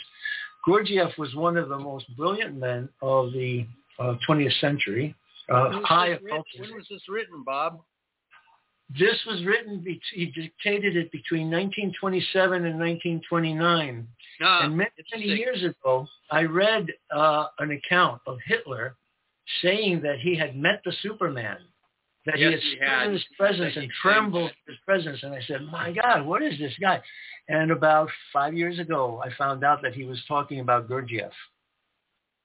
that's rather significant. And Gurdjieff had this high cosmic knowledge. Well, remember, Hitler and company were looking to Tibet as the last vestige of the ancient pre-catastrophe civilization that they could mine and use to own the world. Yeah, the Atlantean root race. I wanted to ask John, what tipped off Avi Loeb to go and look in that region of the Pacific Ocean for what he found? The Defense Department released, images of the thing burning up, and they had basically, they just looked for where the track ended. Was this within the last 3 years? It was 2014 when it actually came in. 2014. But they did not make it. But they didn't make it public until after Loeb had made a big deal about Oumuamua. Because I was wondering if it possibly had some connection to the Tonga explosion, which you explored on the No, much too early. Yeah. So anyway, but Tonga, I think, was another warning. Yeah, I think so too. Well, the geometry, the energies, everything about it. The big undersea volcano that erupted like a nuclear weapon. Yeah, that one. That was pretty interesting, watching that shockwave move. That was. Well, look at the geometry. I didn't post it tonight because we've done it many other shows. Like a cube. Yeah. All right, we got a whole bunch of other people. I want to get I want to get a non-technical person reaction here. Laura, that's you. Laura's background is in the social sciences. She has a brilliant podcast called Speaking of Jung. I did an interview with her some years ago. Apparently it's, one of the most downloaded, which I find interesting. And it turns out that Jung, before he decided to become the world's premier psychiatrist, was interested deeply in ancient archaeology. Laura? Hi. Hi. Yeah, I'm just sitting here listening. I don't have anything intelligent to add to this conversation. I'm blown away. This is all far and above and beyond me, and I'm just trying to make sense of everything. But I appreciate hearing all of it. And well, wait. When you say it's above and beyond you, I don't believe that for a nanosecond. Okay. So what are some of the things that we've talked about that you may not quite understand? Well, I was looking at Radio with Pictures, looking for some of the images, and I'm not seeing everything. Am I? Yes, you are. Yeah. I am. Okay. That number 10 is a dangling participle. Okay. Well, I'm also interested in what's going on with Bennu crashing back to Earth, pieces of Bennu tomorrow. So that coverage starts at 10 o'clock. You're definitely onto something. I did post on Twitter or X. Avi Loeb does not have a personal Twitter account, but the Galileo Project does. So I told him you guys were talking about him tonight, issuing him a challenge. So that's out there. Well, I have tried for, 7 years? I started this, back in 2014 with the Pluto flyby? I've been at this a long time. He has never responded to me. We had one brief conversation. He said it was too late at night, 10 o'clock here. He's back east. He's Boston, Cambridge. I thought to myself, well, if you're trying to change the world and introduce ET artifacts, the least you could do would be to take a nap. And, of course, he's been on George. He's been on Clyde. He's been everywhere. He will not come on this show. So I have a feeling it has to do with Oumuamua, but I can't be certain. But I do have contacts, one-hops, as we used to call them, people I can talk to and they can talk directly to him. By hook or by crook, and with the help of this audience, we're going to get Loeb to take the appropriate position and test the hypothesis, given that so far every single member of the panel who's been on says they see the artifacts, they see the micro machines, they see the geometry. And I didn't handpick you. I just, we've got people who frankly don't see it. And we have one of those with us tonight, I think. Do you want to come on and sign in? You got to give my name. Oh, well, I didn't want to put you in a rough spot. Barbara does not, at least as of yesterday, did not see what we're talking about. Has anything changed? Barbara Honegger. Well, first off, don't put words in my mouth, please. But I am impressed with number 7. And I believe that's the first photograph that you sent to John Brandenburg. Mm-hmm. That is very interesting. My first thought was, why couldn't all of these thousands of thin slices of these are moon rocks, correct? These are moon rock brushes. Yeah. Why couldn't artificial intelligence be applied to, even though they're thin slices, for looking for patterns across these Well, things? of course they can. And that's why what Nelson said at the press conference 1 hour on Thursday about the study and the setting up of the UAP office and all that, he said AI and ML, and I had to look up ML, it's machine learning. In other words, they're dependent overwhelmingly on looking at what we already know is out there with AI, because AI is the new God. Notice that Barbara does not trust humans, but she will trust a computer to tell her that something is artificial. That's how far we have come. No, that's not fair to me, Richard. To say I don't trust. I'm being a little facetious, dear. Come on, we know each other You're long being enough. very facetious. Okay. But anyway, I am impressed with number 7. There's something extremely unusual about that. It looks like a multifaceted jewel. It definitely does not look natural. With wires, which are three-dimensional, they're cylindrical, and one of them. Well, I don't know about wires, but look. See, you need to understand what light does when it hits geometry, and that's where most of our educations were woefully deficient. Some of us have been doing a lot of post whatever work. But most people look at these things and they have no basis for even understanding what they're looking at, let alone its three-dimensional nature. Well, that's my point. It seems to me that maybe AI, and I don't think we have to wait for somebody else. It seems to me that there should be some kind of AI program that you yourself could probably get online and apply to, for instance, number 7.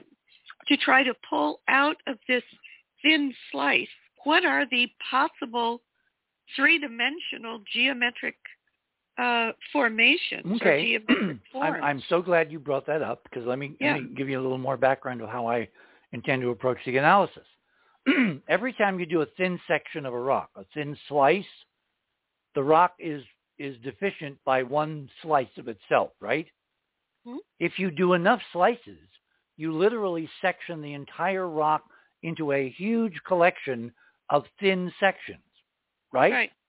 Which are like cross sections of a three-dimensional something buried in the rock, in the matrix. That's exactly my point. I think you should be able to reconstruct the three-dimensional object. Now, is NASA willing to sacrifice a rock or two and thin section the entire thing to build up a three-dimensional image?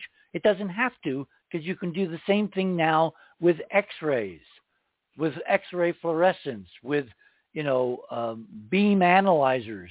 In other words, you basically thin sectioning is the inverse of what we call 3D printing, which is made up in a machine of a matrix, putting coatings down, letting them set, putting another coating down, et cetera, right?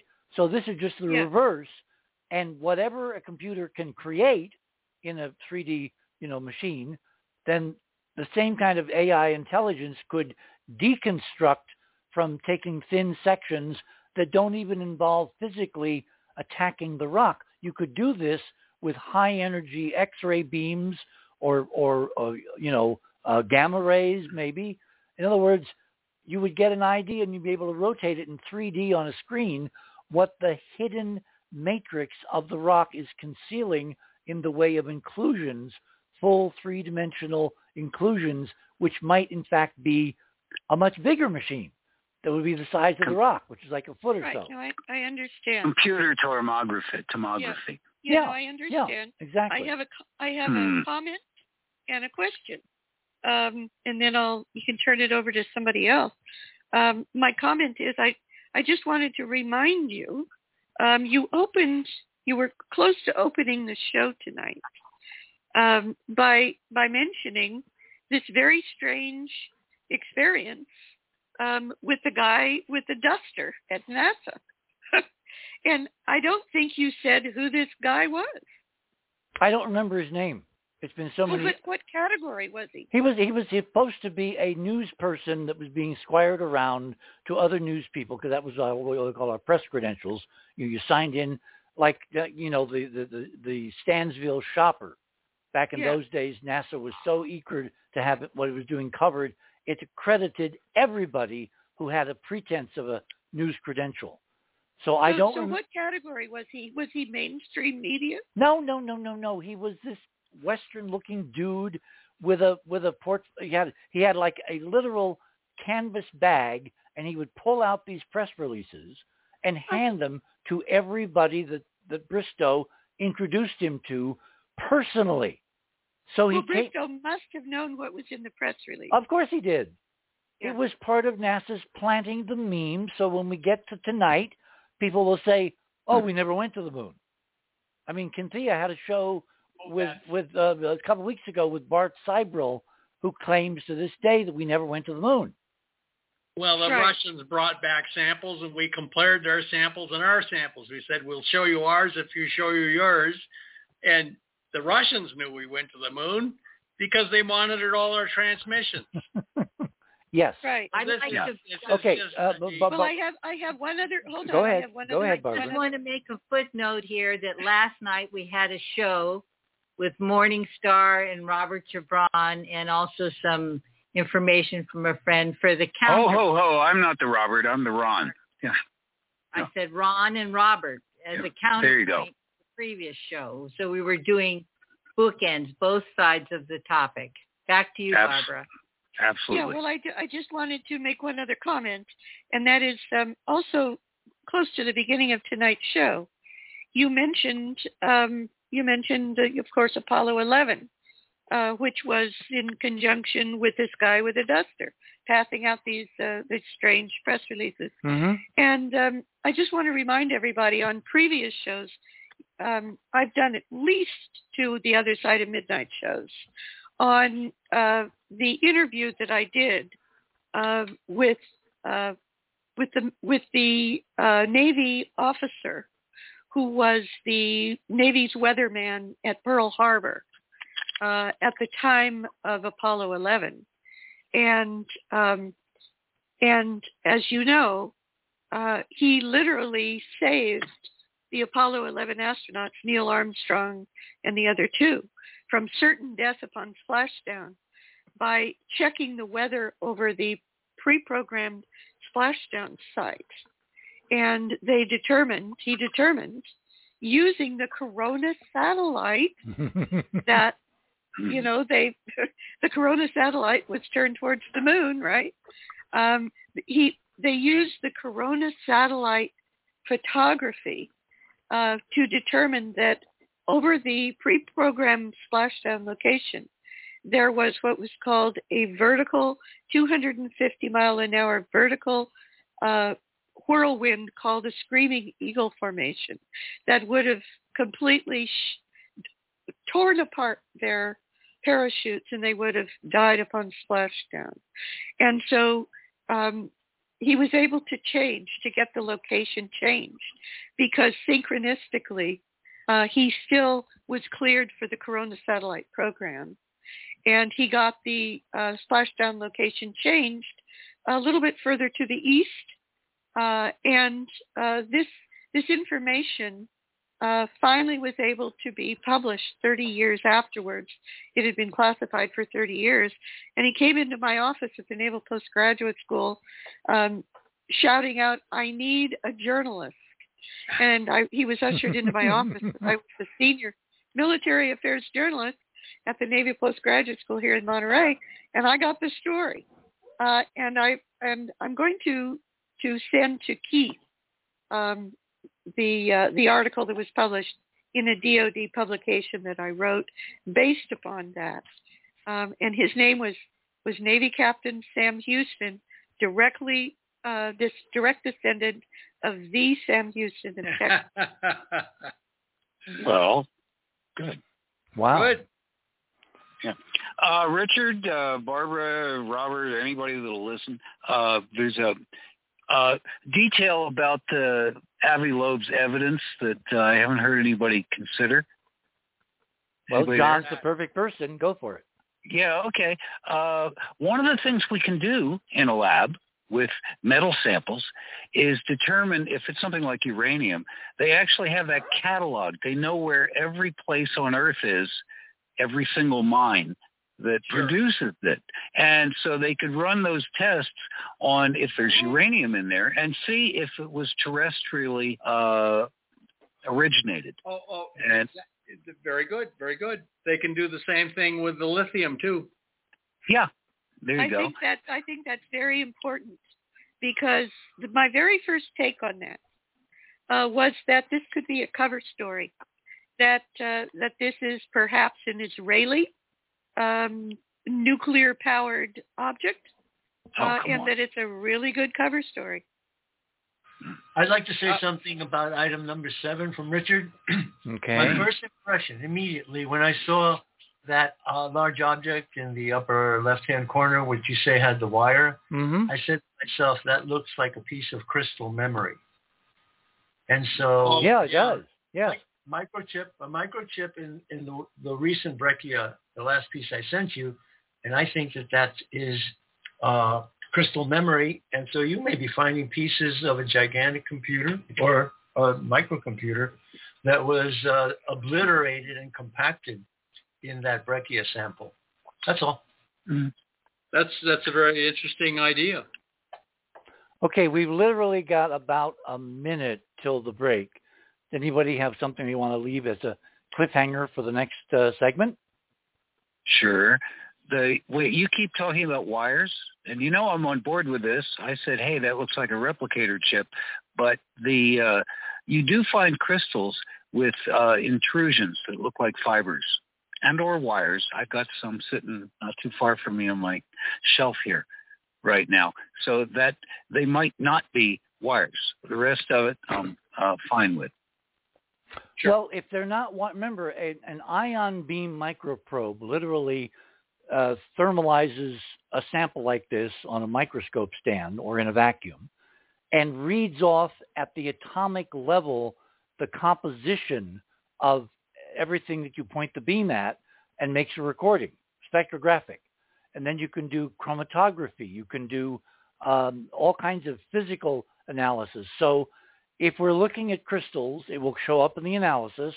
If we're looking at machines, that will show up. And Loeb is perfectly positioned because every sample, every 842 pounds NASA brought back is by definition not, under some kind of national security, whatever. It's public domain, and it needs to be publicly analyzed. Okay, we are at the... One way you could pitch this to him, by the way, is say, look for evidence of extraterrestrial and extrasolar materials on the moon, because they can tell by the isotopes. Yeah, they can tell that the iron isotopes in the sample they got were not from this solar system.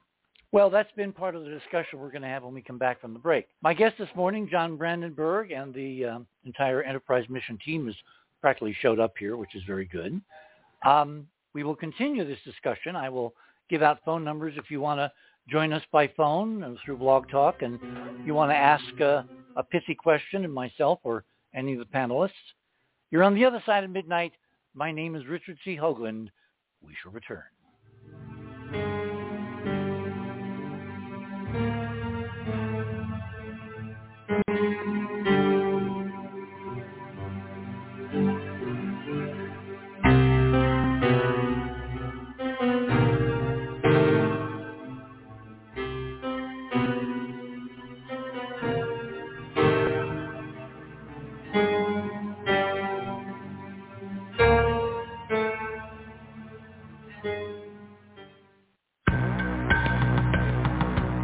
theothersideofmidnight.com. Talk radio with pictures on demand. Liberate your hyperdimensional time scale and non-linearly access over 400 hours of conversation at the cutting edge of science and thought.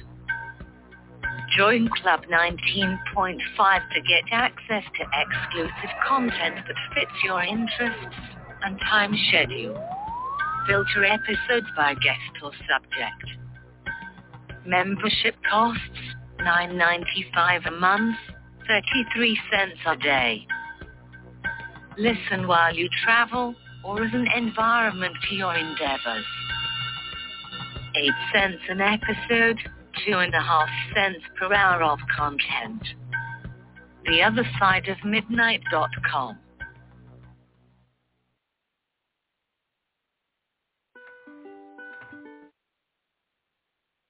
And we're having a small circuit problem there. Let me do this. There we are. Live radio, folks, backstage. Okay, Richard, I'm going to have to, I can give you about another 15 minutes, and then I'm fading. Okay. Well, you've done more than yeoman service, because you brought a pedigreed PhD to the conversation who looks at what I've been presenting and says, they're artifacts. A very reasonable interpretation to me, given the scenarios that one can easily imagine have occurred on the moon. Ruggiero just sent me a note. Is Ruggiero on the line? Is he on with the rest of the panel? Yeah, speak up a little louder. Can you hear me now? Yes, I'm Yes. Hello, everyone. Hello, John. Okay. You are saying you cannot see the wire, right? I cannot see the wire, Richard, okay, unless it's at the bottom. Let me show you exactly where it is. Okay. Mm-hmm. You're looking at number 7, right? Yeah. You clicked on number 7, and it's big now on your screen. Yeah, it's big. You see the bottom left-hand part of the artifact, the highly geometric kind of tannish grading. Yeah. Okay. Look at the little white oval just to the bottom left of it, with something draped across it. Yeah, the bit that's bisected it through the middle. Yep. Okay, that little thing bisecting that little oval, that is one of the wires. It's three-dimensional. You can see the shadow. It's a cylinder. And then at the very bottom, it's trailed off as a little thread that disappears at the edge of the white oval. Oh, yeah. Now, the white ovals are caused by the saw slicing through this thin section. And diamond saws create heat. So in the process of sawing this little thin section off the moon rock, the heat melted the wire and caused that little driblet right to the edge of the white oval. That's the melted wire. I see it. And it goes up, and then it branches, and it crosses, and there's another cylinder going down, and one at right angles. And, yeah, this is a three-dimensional. I think Robert may have nailed it. It looks like some kind of microchip. Yeah, when we spoke, like last week when I first saw these images, I said to you, it looks like a lead stained glass window. Yes, exactly. Yeah, it does. And the way you put together a stained glass window is the craftsman used lead because it's low melting point, and if they have to replace a pane, it's not a pane to replace the pane. See what I mean? Yeah. And I lost my friend. I've only. But look at the rest of the image. The more you look, the more you're going to see. It's incredible. I didn't even know that was sliced across. I thought that was just the face of the. No. This is see. If we did enough thin slices, as Barbara said, we could reconstruct the whole thing because we're just looking. Think of it as a well, it's the inverse of the 3D printing, but it's also what you do in MRI machines with, I think Ron said it. MRI scans. Yeah, or a three-dimensional tomography is a technical name. All of these tools on Earth, we got 1,000 pounds. All we need is some guy to run point. And if until Loeb says I'm not the guy, I'm going to let him run with this because he's got everything in place. He's got the technicians. He's got the technology. He's got the microscopes, the electron microscopes. He's got everything. All he needs is a armed guard to bring him some samples from Houston to whatever lab he's using. And they stand there as he runs the experiments and then takes them back to Houston. And I guarantee you the world changes if that's done. Yeah. Is that writing inside that opening on that parallel lines that are inside that opening? Are you talking number 7? Yeah. They might like be. Writing. Yeah, it might be. It characters. might. Wouldn't that be astonishing? Richard, I want to bring up a piece. I want to go to... No, Keith has a really good point here, because I hadn't really looked carefully, but that does look at... okay. It almost could be writing. Go ahead, Ruggiero. Did you get the email? You did get the email because you replied. When I sent you over that fascinating Spanish podcast YouTube video, I gave you the screenshot. Go ahead.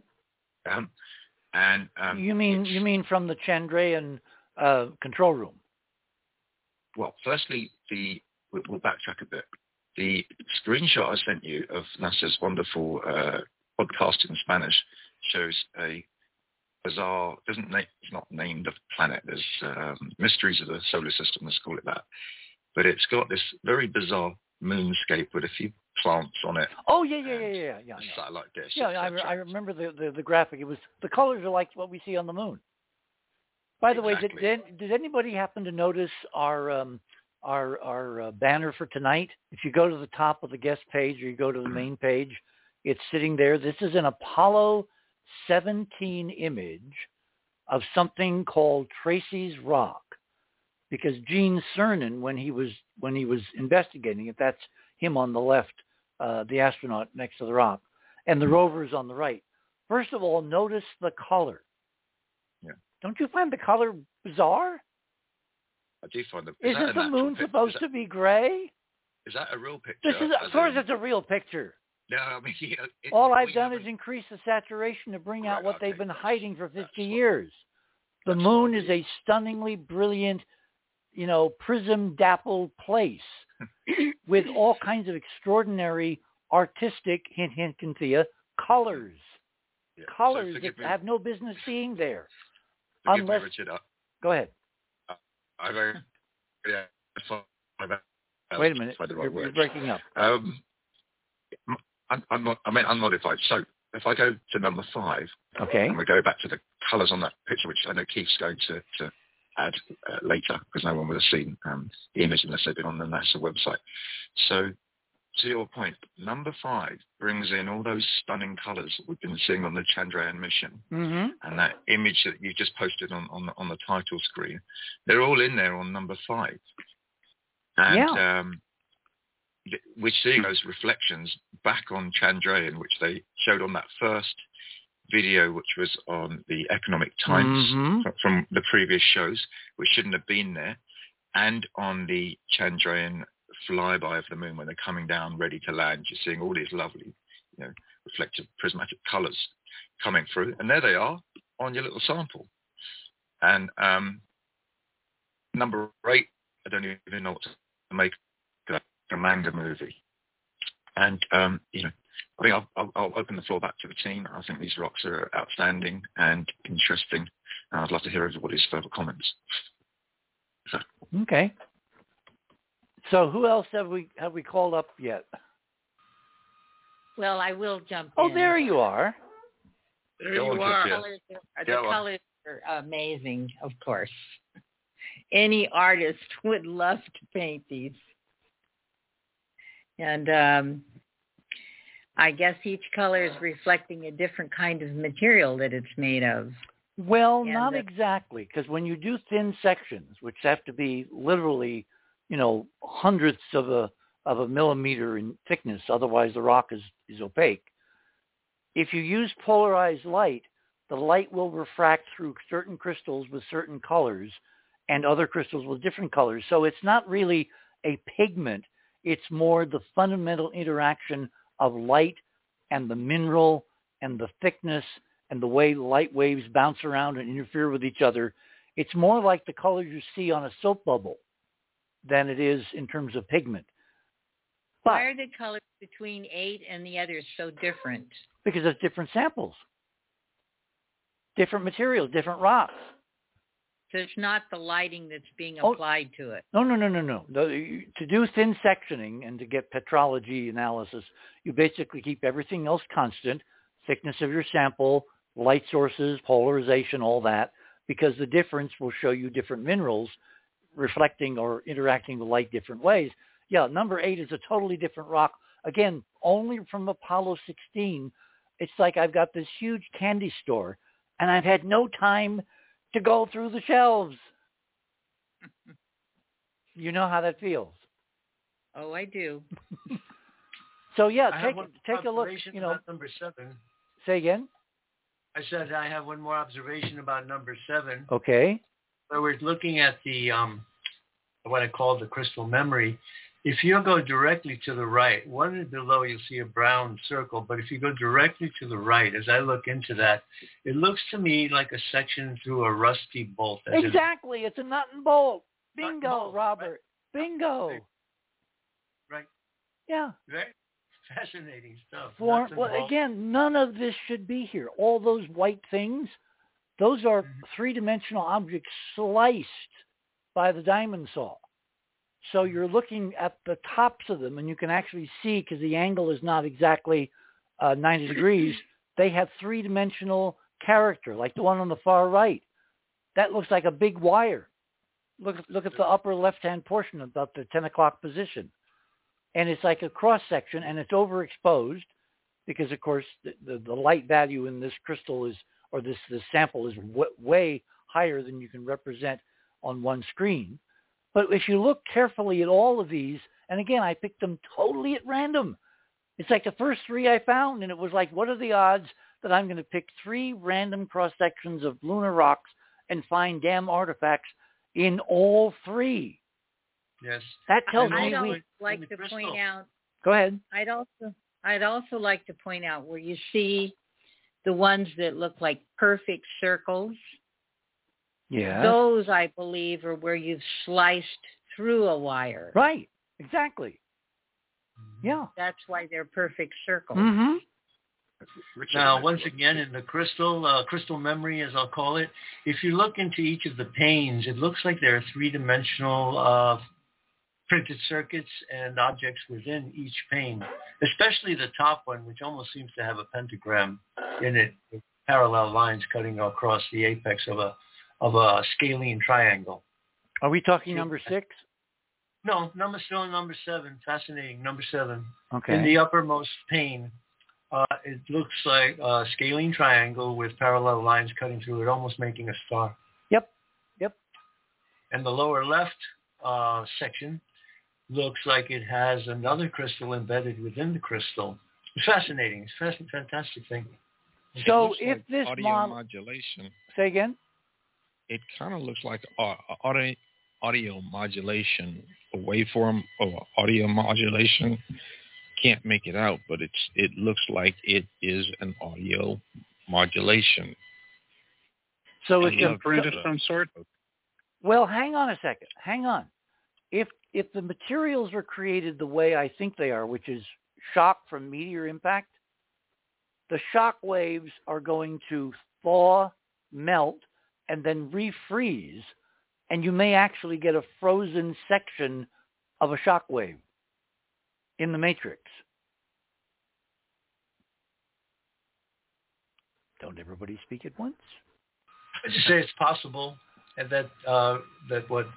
Yeah, but see, all right, exactly. The thing I'm saying is, either Loeb or someone else, or we, this team, is going to pursue this to the ends of the planet. We're going to get public confirmation of what's in public-owned lunar samples with zero national security nonsense around them. Zero. And if we don't, remember, we've got some very interesting allies now in Congress. There's a certain congressman from Tennessee named Tim Burchett, who I think might be interested in seeing this, given that he seemed so intrigued with Grush's comments about spaceships and bodies the Congress had never been allowed to see. I wonder what David Sereda I don't think about all they'll this. tell her. Yeah, I don't think Loeb. Okay, this is David Sereda. You hear me? Yes. Okay, so I've studied microelectronics in great detail, and one of the things you see versus studying like everything under the microscope, right down to the crystal lattice on the periodic table, but we're not that small here at all. Nope. Has geometry, and every element on the periodic table falls into different hexagonal, pyramidal, cubic, body-centered cubic, face-centered cubic, rhombohedral. So this doesn't look like anything like that. No, it doesn't. When you study like the birth of the transistor and the crystal oscillator, the way they make oscillators and transistors, John Bardeen, Will Shockley, and Will Bratton finalized after going through many different types of transistors, the transistor that led to today's transistors. And the way they do it is you use multiple layers of different types of crystal and conductor, and your conductor will be either paramagnetic, diamagnetic, ferromagnetic materials, because you would have these PNP and NPN, negative, positive, and positive, negative. Positive transistors in the early days. Today's transistors are down to 2 billionths of a meter. That's how small they are. That's 2 nanometers. That's 2 nanometers. So what they look like when the first transistors came out are similar to item 7 in that you would put wafers of your conductor, and then your crystal would be fused in between those wafers to trap vibrations in what are called oscillators. Crystal oscillators are your frequency generators in your microelectronics. Your transistors used to be amplifiers, and then they got into gates, basically storing everything from colors and data and the same way like a magnetic hard drive works. Again, you'll have these little chambers. What interests me about this structure is from years and years and years of studying microelectronics and materials, it has all these interesting angles. And I got my protractor out. I'm zoomed way in. And I'm zoomed way in. And when you zoom way in Photoshop, there are so many angles within angles within angles. Exactly. If you go further in, like go in on all those what look like chopsticks, and they have angles within them too. Like, and it's, oh my God, this is an interesting looking thing. And those angles you don't normally see in our microelectronics, but maybe I can understand the power and the significance of discovering the angle between 2 charge plates in a crystal oscillator may be very profound and something we need to research. Because I'm measuring angles with my protractor here, and there's some pretty interesting numbers here in all these different angles. And again, my favorite. This could... Go ahead, David. Go ahead. Well, I would say from studying the history, if you study the history of the crystal oscillator and the transistor and resistors, which are, have you seen those tiny, tiny little coils that were discovered in, I forget what part, in the Middle East, they found samples of what could be extraterrestrial micro material. Micro means millionth of a meter material. And you see these tiny, tiny, tiny, clearly they are coils. And coils act as resistors, and resistors build up magnetic fields. Yeah, but wait. David, you just said extraterrestrial. See, if our history is a lot more interesting than we've been allowed to know, and there have been previous high-tech epochs on Earth, then we could be looking on Earth, not at ET samples, but our own samples, human race, previous cultures 1 million years old, that everything else is gone except for the elements, and if it's properly matrixed, maybe some geometry is preserved, maybe. But it's much less prevalent than on the moon, because on Earth, as Robert said, or Ron said, or somebody said, it keeps getting destroyed and destroyed and destroyed and melted and remelted and moved around, and plate tectonics and erosion. The moon is passive, a huge museum by comparison. Mm-hmm. I'd like to say something about number 7 again. Okay. From what Keith observed and what David said, and I've been thinking about this during the show, it occurs to me that there could be sounds embedded in each of those panes. And with the proper technology and equipment, we could hear sounds from each of those panes the way Captain J.J. Adams heard the Krell music in Forbidden Planet. Look, we may find an actual... We have no idea what 1,000 pounds of rocks from the moon, most of which have not been looked at, have not been... Well, we need to... Rich, electron scan microscope. Wait, is it Keith? Yeah, go ahead. The one pane that's got the trapezoid type shape to it, the longest one, with the brown, that is audio modulation. We're looking at half of the waveform. If we could take that, we could probably decode it, and we'd get some kind of audio out of it. Because that's what it is. That's audio. That's exactly what I meant. Well, you can induce frequencies on them, and through feedback, they will resonate, and you can record that. Actually, Keith, you could copy that and rectify it so it's on a plane and play it through one of your sound generators. Up until tonight, our conversation, including ours, has been totally about remote sensing photographs, which show ancient civilization artifacts all over the damn solar system. But the turning point tonight is we now know where to find almost 1,000 pounds of physical samples, most of which have not been touched. That was NASA's philosophy from the beginning. Put most of it away for when technology advances over 10, 20, 30, half a century. Well, that's where we are tonight. We have incredible new technology which could tell us an infinite story about every one of those rocks and all the stuff in prison. All we got to do is open the damn doors and get someone to do the analysis. Well, Richard, if you have more than 1,000 pounds. Wait, I'm getting overlapping. Go ahead. I was going to say it has to be more than 1,000 pounds because Edgar Mitchell brought 800 pounds himself on Apollo 14. No. None of the missions. Yes. No. Wrong. The total poundage that we have from every mission is 842 pounds and change. But that's overwhelming. What I got from Mitchell is he brought back 800 pounds, and most of it was limestone, and it showed that there was a lot of water on the moon. Send me a link, because I remember I have kind of been immersed in this since Apollo. Yes, I know. So have I, and I knew Edgar Mitchell. And then he obviously misspoke. I published a monograph from the University of Tennessee. I would say that Mitchell misspoke because the total is under 1,000 pounds from 6 missions.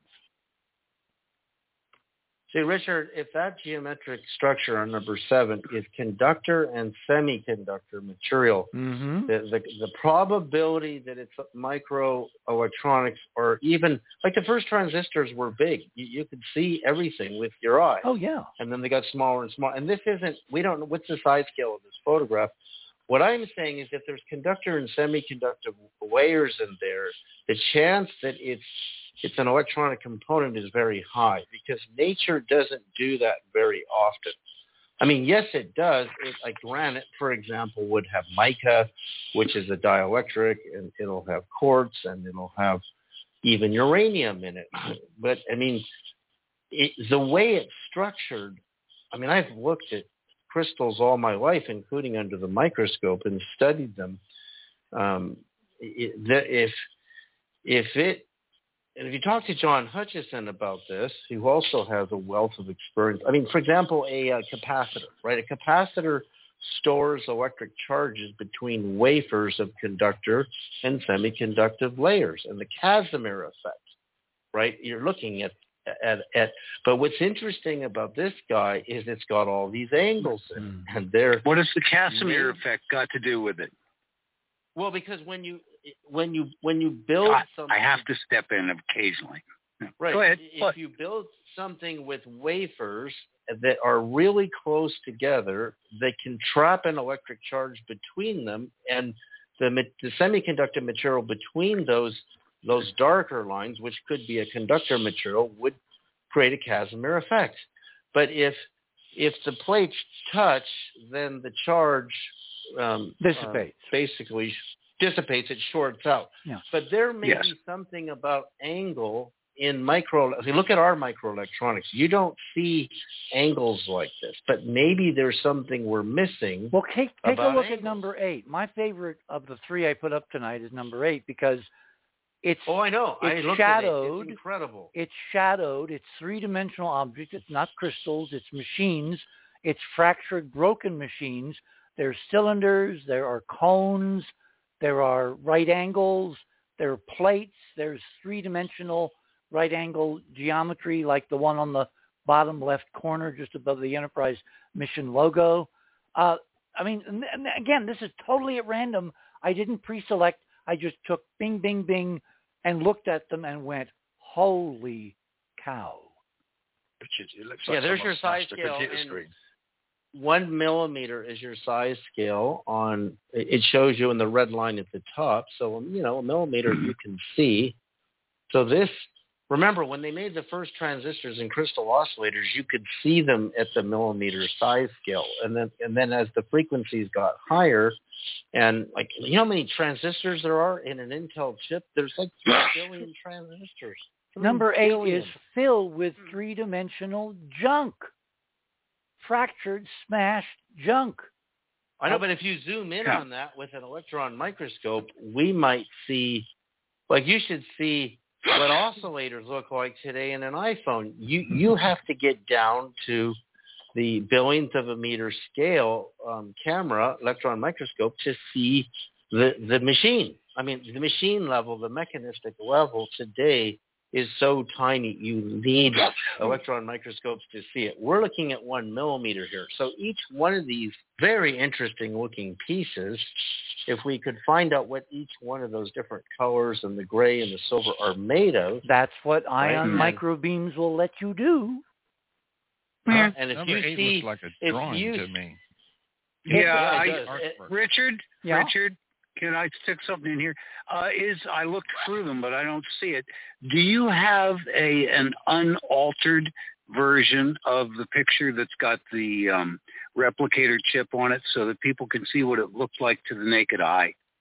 Yeah, I could put it up, but it's just darker. Well, that's I all. think that's important for evidentiary things because has anyone looked at the samples the Japanese brought back from their asteroid? I was surprised not to see one of those there. I would have put one up if not. There's at least one. Remember they collected it out in the Australian outback and they showed everybody a tray of it before they even put it away. And I saw something that looked like that little replicator chip. I'm sorry, that's just what it looks like. Yeah, Ron, we were at the bottom of the hour. Hang on, everyone. Of course. We'll bring Ron back and everyone else. This is pretty important because I believe I'm getting a consensus that there's something really exquisitely unusual here. And I hear people making qualifiers like interesting. If I hear interesting one more time, it's more than interesting. We've got them. All we need now, when the shouting dies away, is a political process to get the truth before the American people and everybody else. And so for the last half hour, I want to talk about strategies. How do we take this to the next level? And no idea will be ruled too far out to be discussed in the next half hour. You're on the other side of midnight on an historic show where our panelists agree overwhelmingly we're looking at ET artifacts that are interesting. We shall return.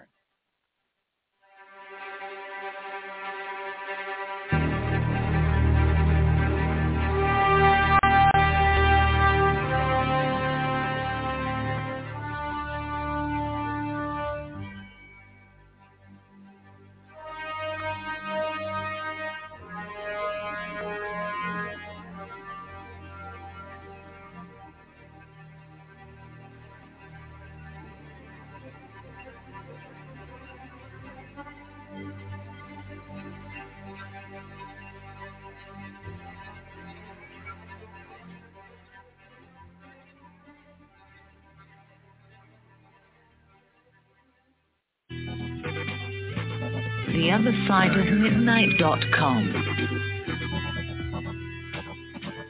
Tune in to listen to Richard C. Hogland and his fascinating guests. Join Club 19.5 to get access to exclusive member benefits. Listen to past episodes anytime on any device. Search the archives of over 180 episodes. Membership costs $9.95 a month, 33 cents a day. Support the broadcaster to provide you with the most interesting conversation available. Talk radio at the cutting edge of science and thought. theothersideofmidnight.com.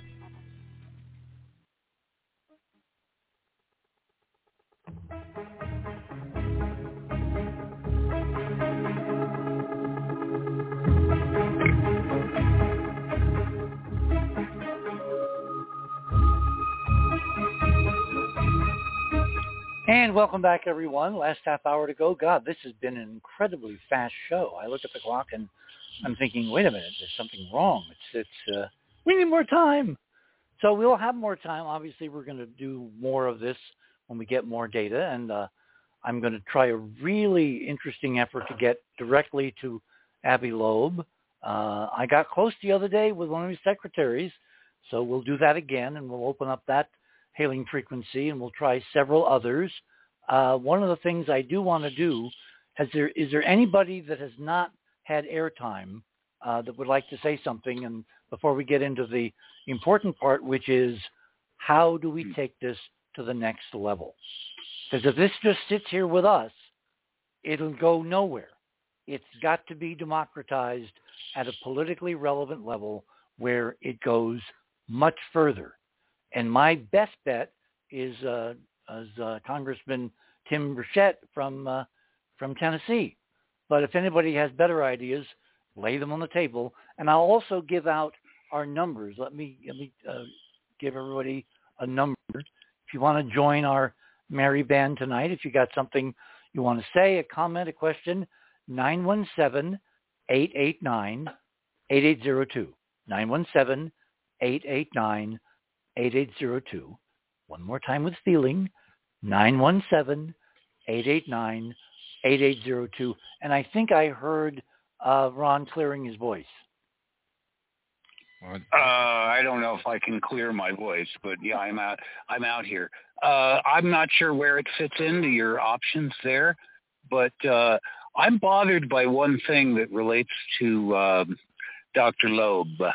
His whole presentation is to convince everybody that he found something, which I'm certainly not saying he did not, that he found something that was from outside the solar system. They make a big deal out of that without even mentioning Oumuamua. And this stuff was, picked up locally. There's no question that this stuff was collected on the moon, on Ryugu, on Bennu, that will hopefully come down in a few hours safely in the this Great Salt Lake area. And I think that's important because I think part of the NASA pitch is that, well, there might be aliens somewhere else, but nothing's happened here. And so if they typecast this as, oh, well, this is just somebody saying that there were aliens here, then they can sort of sidestep even solid, unarguable evidence like this by saying, well, it's not from, real extrasolar stuff. It's from mistaken local stuff. Well, this is where our audience and the power of, people, American citizens or global citizens comes in. Because if everybody in this audience tonight, just everybody in our audience, were to send Abby Loeb through the Galileo website an email and saying, for God's sake, look at the damn stuff from the moon. There's machines in there and you can test.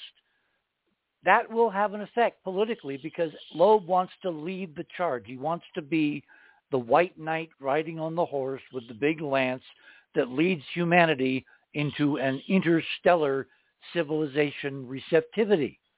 We are now giving him on a silver platter with gold handles and platinum edges an extraordinary entree into that conversation to be the hero that he wants to be. The only question is he going to pick up the phone? Sure. Yeah. Yeah. Is Laura still on? Sure is. Good. I'd just like to ask Laura, if you haven't already, Laura, be sure and, I think you said there was a Facebook page or a Twitter account for the Galileo Project, right? Yes, it's on Twitter. Be sure and let Avi Loeb know that this program is being rebroadcast tomorrow night. Right. Yep. I'll make a note of that. Yeah, I'll do it right now, actually. And maybe send the direct link. Richard, will the link to tonight's show, will the audio be available at the same link tomorrow night, or will it be a different link? That's a technical question for Keith. Keith, what's the answer? Keith? We can send Laura a link. Yeah. What was the question? Yeah, I'll get it. And I'll actually do it tomorrow because it's 1, 2 o'clock in the morning. Yeah, you want it to go in about 8 a.m. Okay, I will do that. Oh, that's her midday, 8 a.m. Right, exactly. Hey, Richard. Exactly. Richard, yes. I'm zoomed in really far now, and I can see a coil. Super! Because John, I'm zoomed in. I think Brandenburg is left. As John left, I'm not looking at the right screen. Which image is that? Yes, John had to leave. Right. Okay.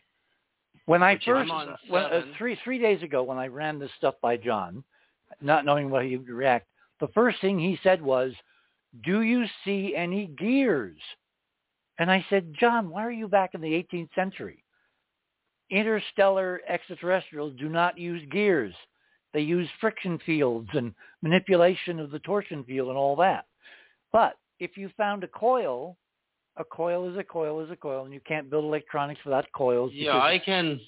Super. The way you do this is you take it in Photoshop, adjust your brightness. Even those bright cross sections, you can really drop the brightness down good. Structure. But in the lines, in all these angular lines in number 7 in the geometry, I believe I'm looking at a coil there. Now, I've seen these tiny, tiny coils, like I said, in material that has been retrieved. And those coils I'll actually have to get pictures of for a follow-up because they're so small. The size scale of those coils that have been found in extraterrestrial crash retrieved material are clearly coils. They're not random, natural kind of coiling or spiraling. But the fact that probably the size scale that I'm looking at right now, the fact that those slices that are all like chopsticks that form all these angles, I'm looking at one of them right now. Some of them have violet purple cell structure, which is very odd for if it was pure conductor material. It's got there's more structure within the structures. Remember the so-called smart material that Art was analyzed years ago called Art's parts. One of the things that stood out was it was made of micro layers, a layered composite technology that can only really be done in a vacuum and probably 0G, which indicated an extraterrestrial technolowell that at the time that Art got it, we didn't have on Earth. So those layers are conductors. Well, I can well imagine that we're dealing with a technology which goes down and down and down, and each layer does something else, and there's cross linkages and communication and pulses and timing and resonance. In other words, we're looking at 1,000 pounds of stunning ET technology on Earth, and we know its address. I think Avi Loeb's the wrong guy. I think William Tiller, if he's still alive, because and Gary Nolan, who's at Stanford, you need a microelectronic expert to take this on. And Avi Loeb is not that guy. I mean, he might act as a manager of the project and get microelectronic experts. Well, given that politically he is... What was that? Is that Ron? No, I'm on your side, Richard. I think Avi Loeb is the perfect choice. Well, we start with the political, and then we move in a multidisciplinary, simultaneous front to contact other people that we know. David knows a hell of a lot of people. He's been around the high atmospheric, very thin stratosphere of this, government technology and development for decades. So whoever you can reach out to, everyone take this as a mission. Take one person who you might think could open the door to getting public analysis and confirmation, because that's the key. We don't want anybody doing all this behind closed doors and saying, oh, we didn't find anything. No way. And legally, we've got the NASA charter on our side. This has to be done in public. Also, go ahead. Fuji is about to come out with an affordable 100 megapixel SLR. Oh my God. It's going to come out in the next few weeks. And if you photograph this same sample at 100 megapixels and you do what I'm doing now, you're going to get pretty incredible data. Keep in mind, I did not parse. I did not look for the best resolution. I didn't look for, TIFF images as opposed to JPEG. I just quick grabbed 3 that looked to me eyeball, and the more I looked, the more I found, and they're totally unselected. They're random, and if you got 3 out of 3, how much does that mean for the 842 pounds of samples? It means they're chock full of incredible breakthroughs. Incredible. Yeah, there's layers within layers, and even the resolution you have here, this JPEG, and I can see, like I say, coil structures, cell structures. I love number 8. My favorite tonight is number 8. I know the others are more winsome for some, but number 8, look at all that 3-dimensional geometry. That's not crystallography. That has nothing to do with the way minerals melt together in a volcano. You're not that far yet. Yeah, you're not down that small. I can look at electron microscope of uranium, and when you see it's really interesting. When you look at natural crystals, it doesn't matter what it is on the periodic table, it doesn't look like this. Until you get right down to the crystal lattice scale, you'll see geometry at that scale. That's atoms building molecules. But at this scale, we're at 1 millimeter. To see this kind of geometry at 1 millimeter in natural crystals, of course you can see natural crystals. You can. But it doesn't look like this. This isn't what... just doesn't look like this. This almost looks like scrap metal. Yes, it does, because it's fragments. It's pounded. Yeah. Look, back during the Cold War, remember the Air Force wanted umpteen million nuclear weapons, and at some point the other side said, wait a minute, how many times can you bombard the Soviet Union before you're simply making the rubble bounce? What we have here is an example of impacts over billions of years that have made the lunar rubble bounce. And every bounce makes it smaller and fragmented and tinier. I'm surprised we have things that are of this size, given the nature of the lunar surface. But I will add, I want everybody to go to my number 9. I found this the other day, serendipitously, not looking for it at all, looking for something else. It turns out this is a 1999 total eclipse photograph taken during the eclipse that crossed in August 11th, Europe. And it was taken by a German astronomer with the ESO observatory, taken somewhere in mid-Europe, probably in Germany, and it was taken through a Polaroid filter, 2 crossed Polaroid filters, which for some reason he figured out to do. And what you see there is the signature of cross Polaroids on the corona, but the moon is surrounded in this particular photo with a stunningly forward scattering light ring, which is the damn lunar dome. We're dealing with a technology in the dirt, in the regolith, in the breccias, in the rocks the astronauts brought back. We're dealing with a range of technologies, from people who build little houses, like Quonset huts, all the way up to the folks who redesigned the solar system and left domes around at least the moon and Ganymede for us to wander about in and wonder who did it. So we have a stunning opportunity here. I want to devote the last 15 minutes to how do we get this across the finish line. No ideas are too far out. Who wants to begin? Barbara, you're our political expert. How do we get people in the know to pay attention? Well, first allow me to say that if I understood correctly, I agree with David Sarita. I don't think we should put all of our eggs into the Avi Loeb basket. My intuition does not trust him. Well, we'll know pretty soon if he ignores this, because no scientist in their right mind can look at these photos and go, nothing to see here, move along. No, Wait a minute. Trust him in what sense? Yeah, okay, good. Hold on. That's not what I mean. You hinted at it, Richard, if I understood your hint earlier in the show tonight. And that was when you said, you asked a question of someone else, to the effect that, well, don't you think that the Department of Defense chose Avi Loeb to go look at this thing, to follow the track to where it crashed? Yep. I think that it is passingly strange that the U.S. Defense Department would choose Avi Loeb.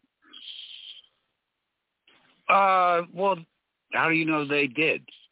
Well, that's what. Well, that was my hypothesis, because Richard's it's kind of like my Casablanca reference earlier. The other great one, all the gin joints in all the world, she came into mind, that kind of thing. Of all the people, you meant round up the usual suspects. Of all the people the DOD could have given that data to, yeah. Loeb is the guy who wants to be Mr. E.T., extraterrestrial, interstellar. It's been out there since I forget when they published it, but nobody could organize the resources on a short time frame. And do you know how much it takes to actually mount $1 million expedition to the deep sea? It was $1.5 million, but he got it out of the working funds of Harvard. Well, that's what he claims. I heard him. Yeah, we don't know. That's what he's claiming. Why would he lie? That's easy. Because these guys lie getting up in the morning and going to bed at night. Come on, it's second nature. You don't rise to that level without lying. Look at Carl. Carl was a double agent, telling me one thing and telling the public another thing, et cetera, et cetera. So look, I'm politically choosing Loeb to be the point person, because if he has a personal stake at being immortal in history, this will give it to him. If he's running on short orders, we will find out.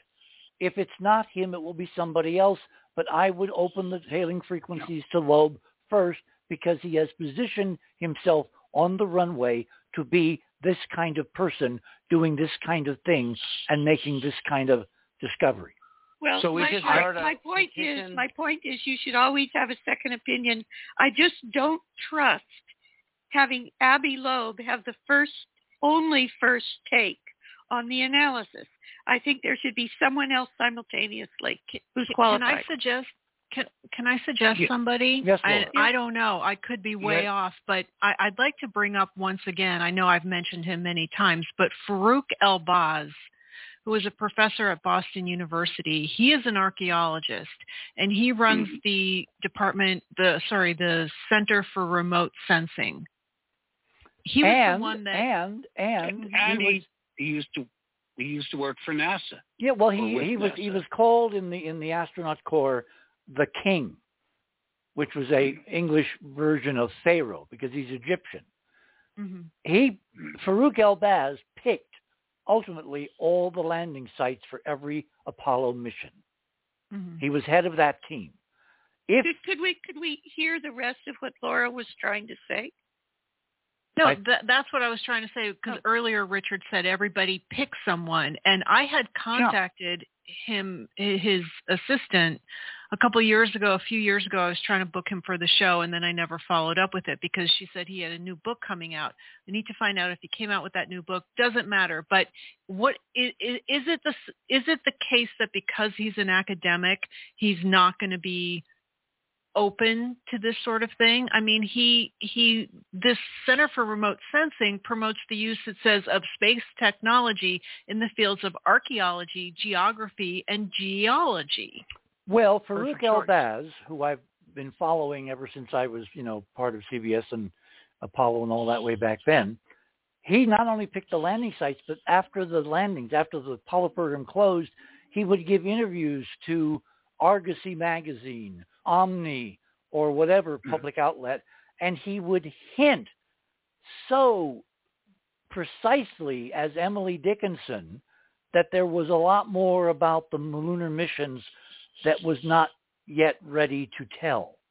Like he's been sitting on the secrets for 50 years. He might be willing now to, because it's permission time, he might be willing to go the next step, given that there's a physical set of objects that can be analyzed, no opinions, straight science. They're machines.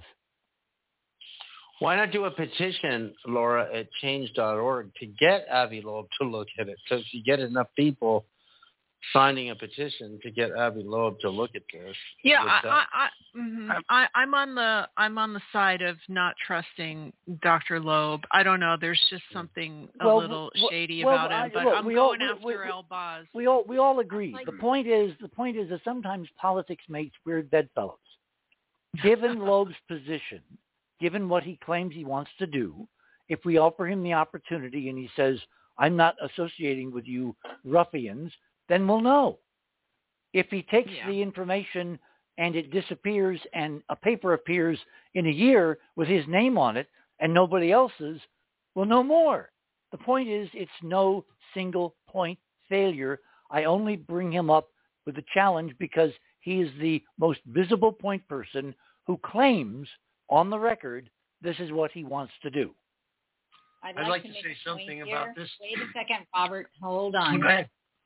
We've been having a pretty inflammatory conversation about Loeb. I don't know that we should send this show now as it is, unless we edit and send him an edited show file. Because I think I can counteract it. Go ahead. I think I can counteract what's been said, Cynthia, because I kind of like him.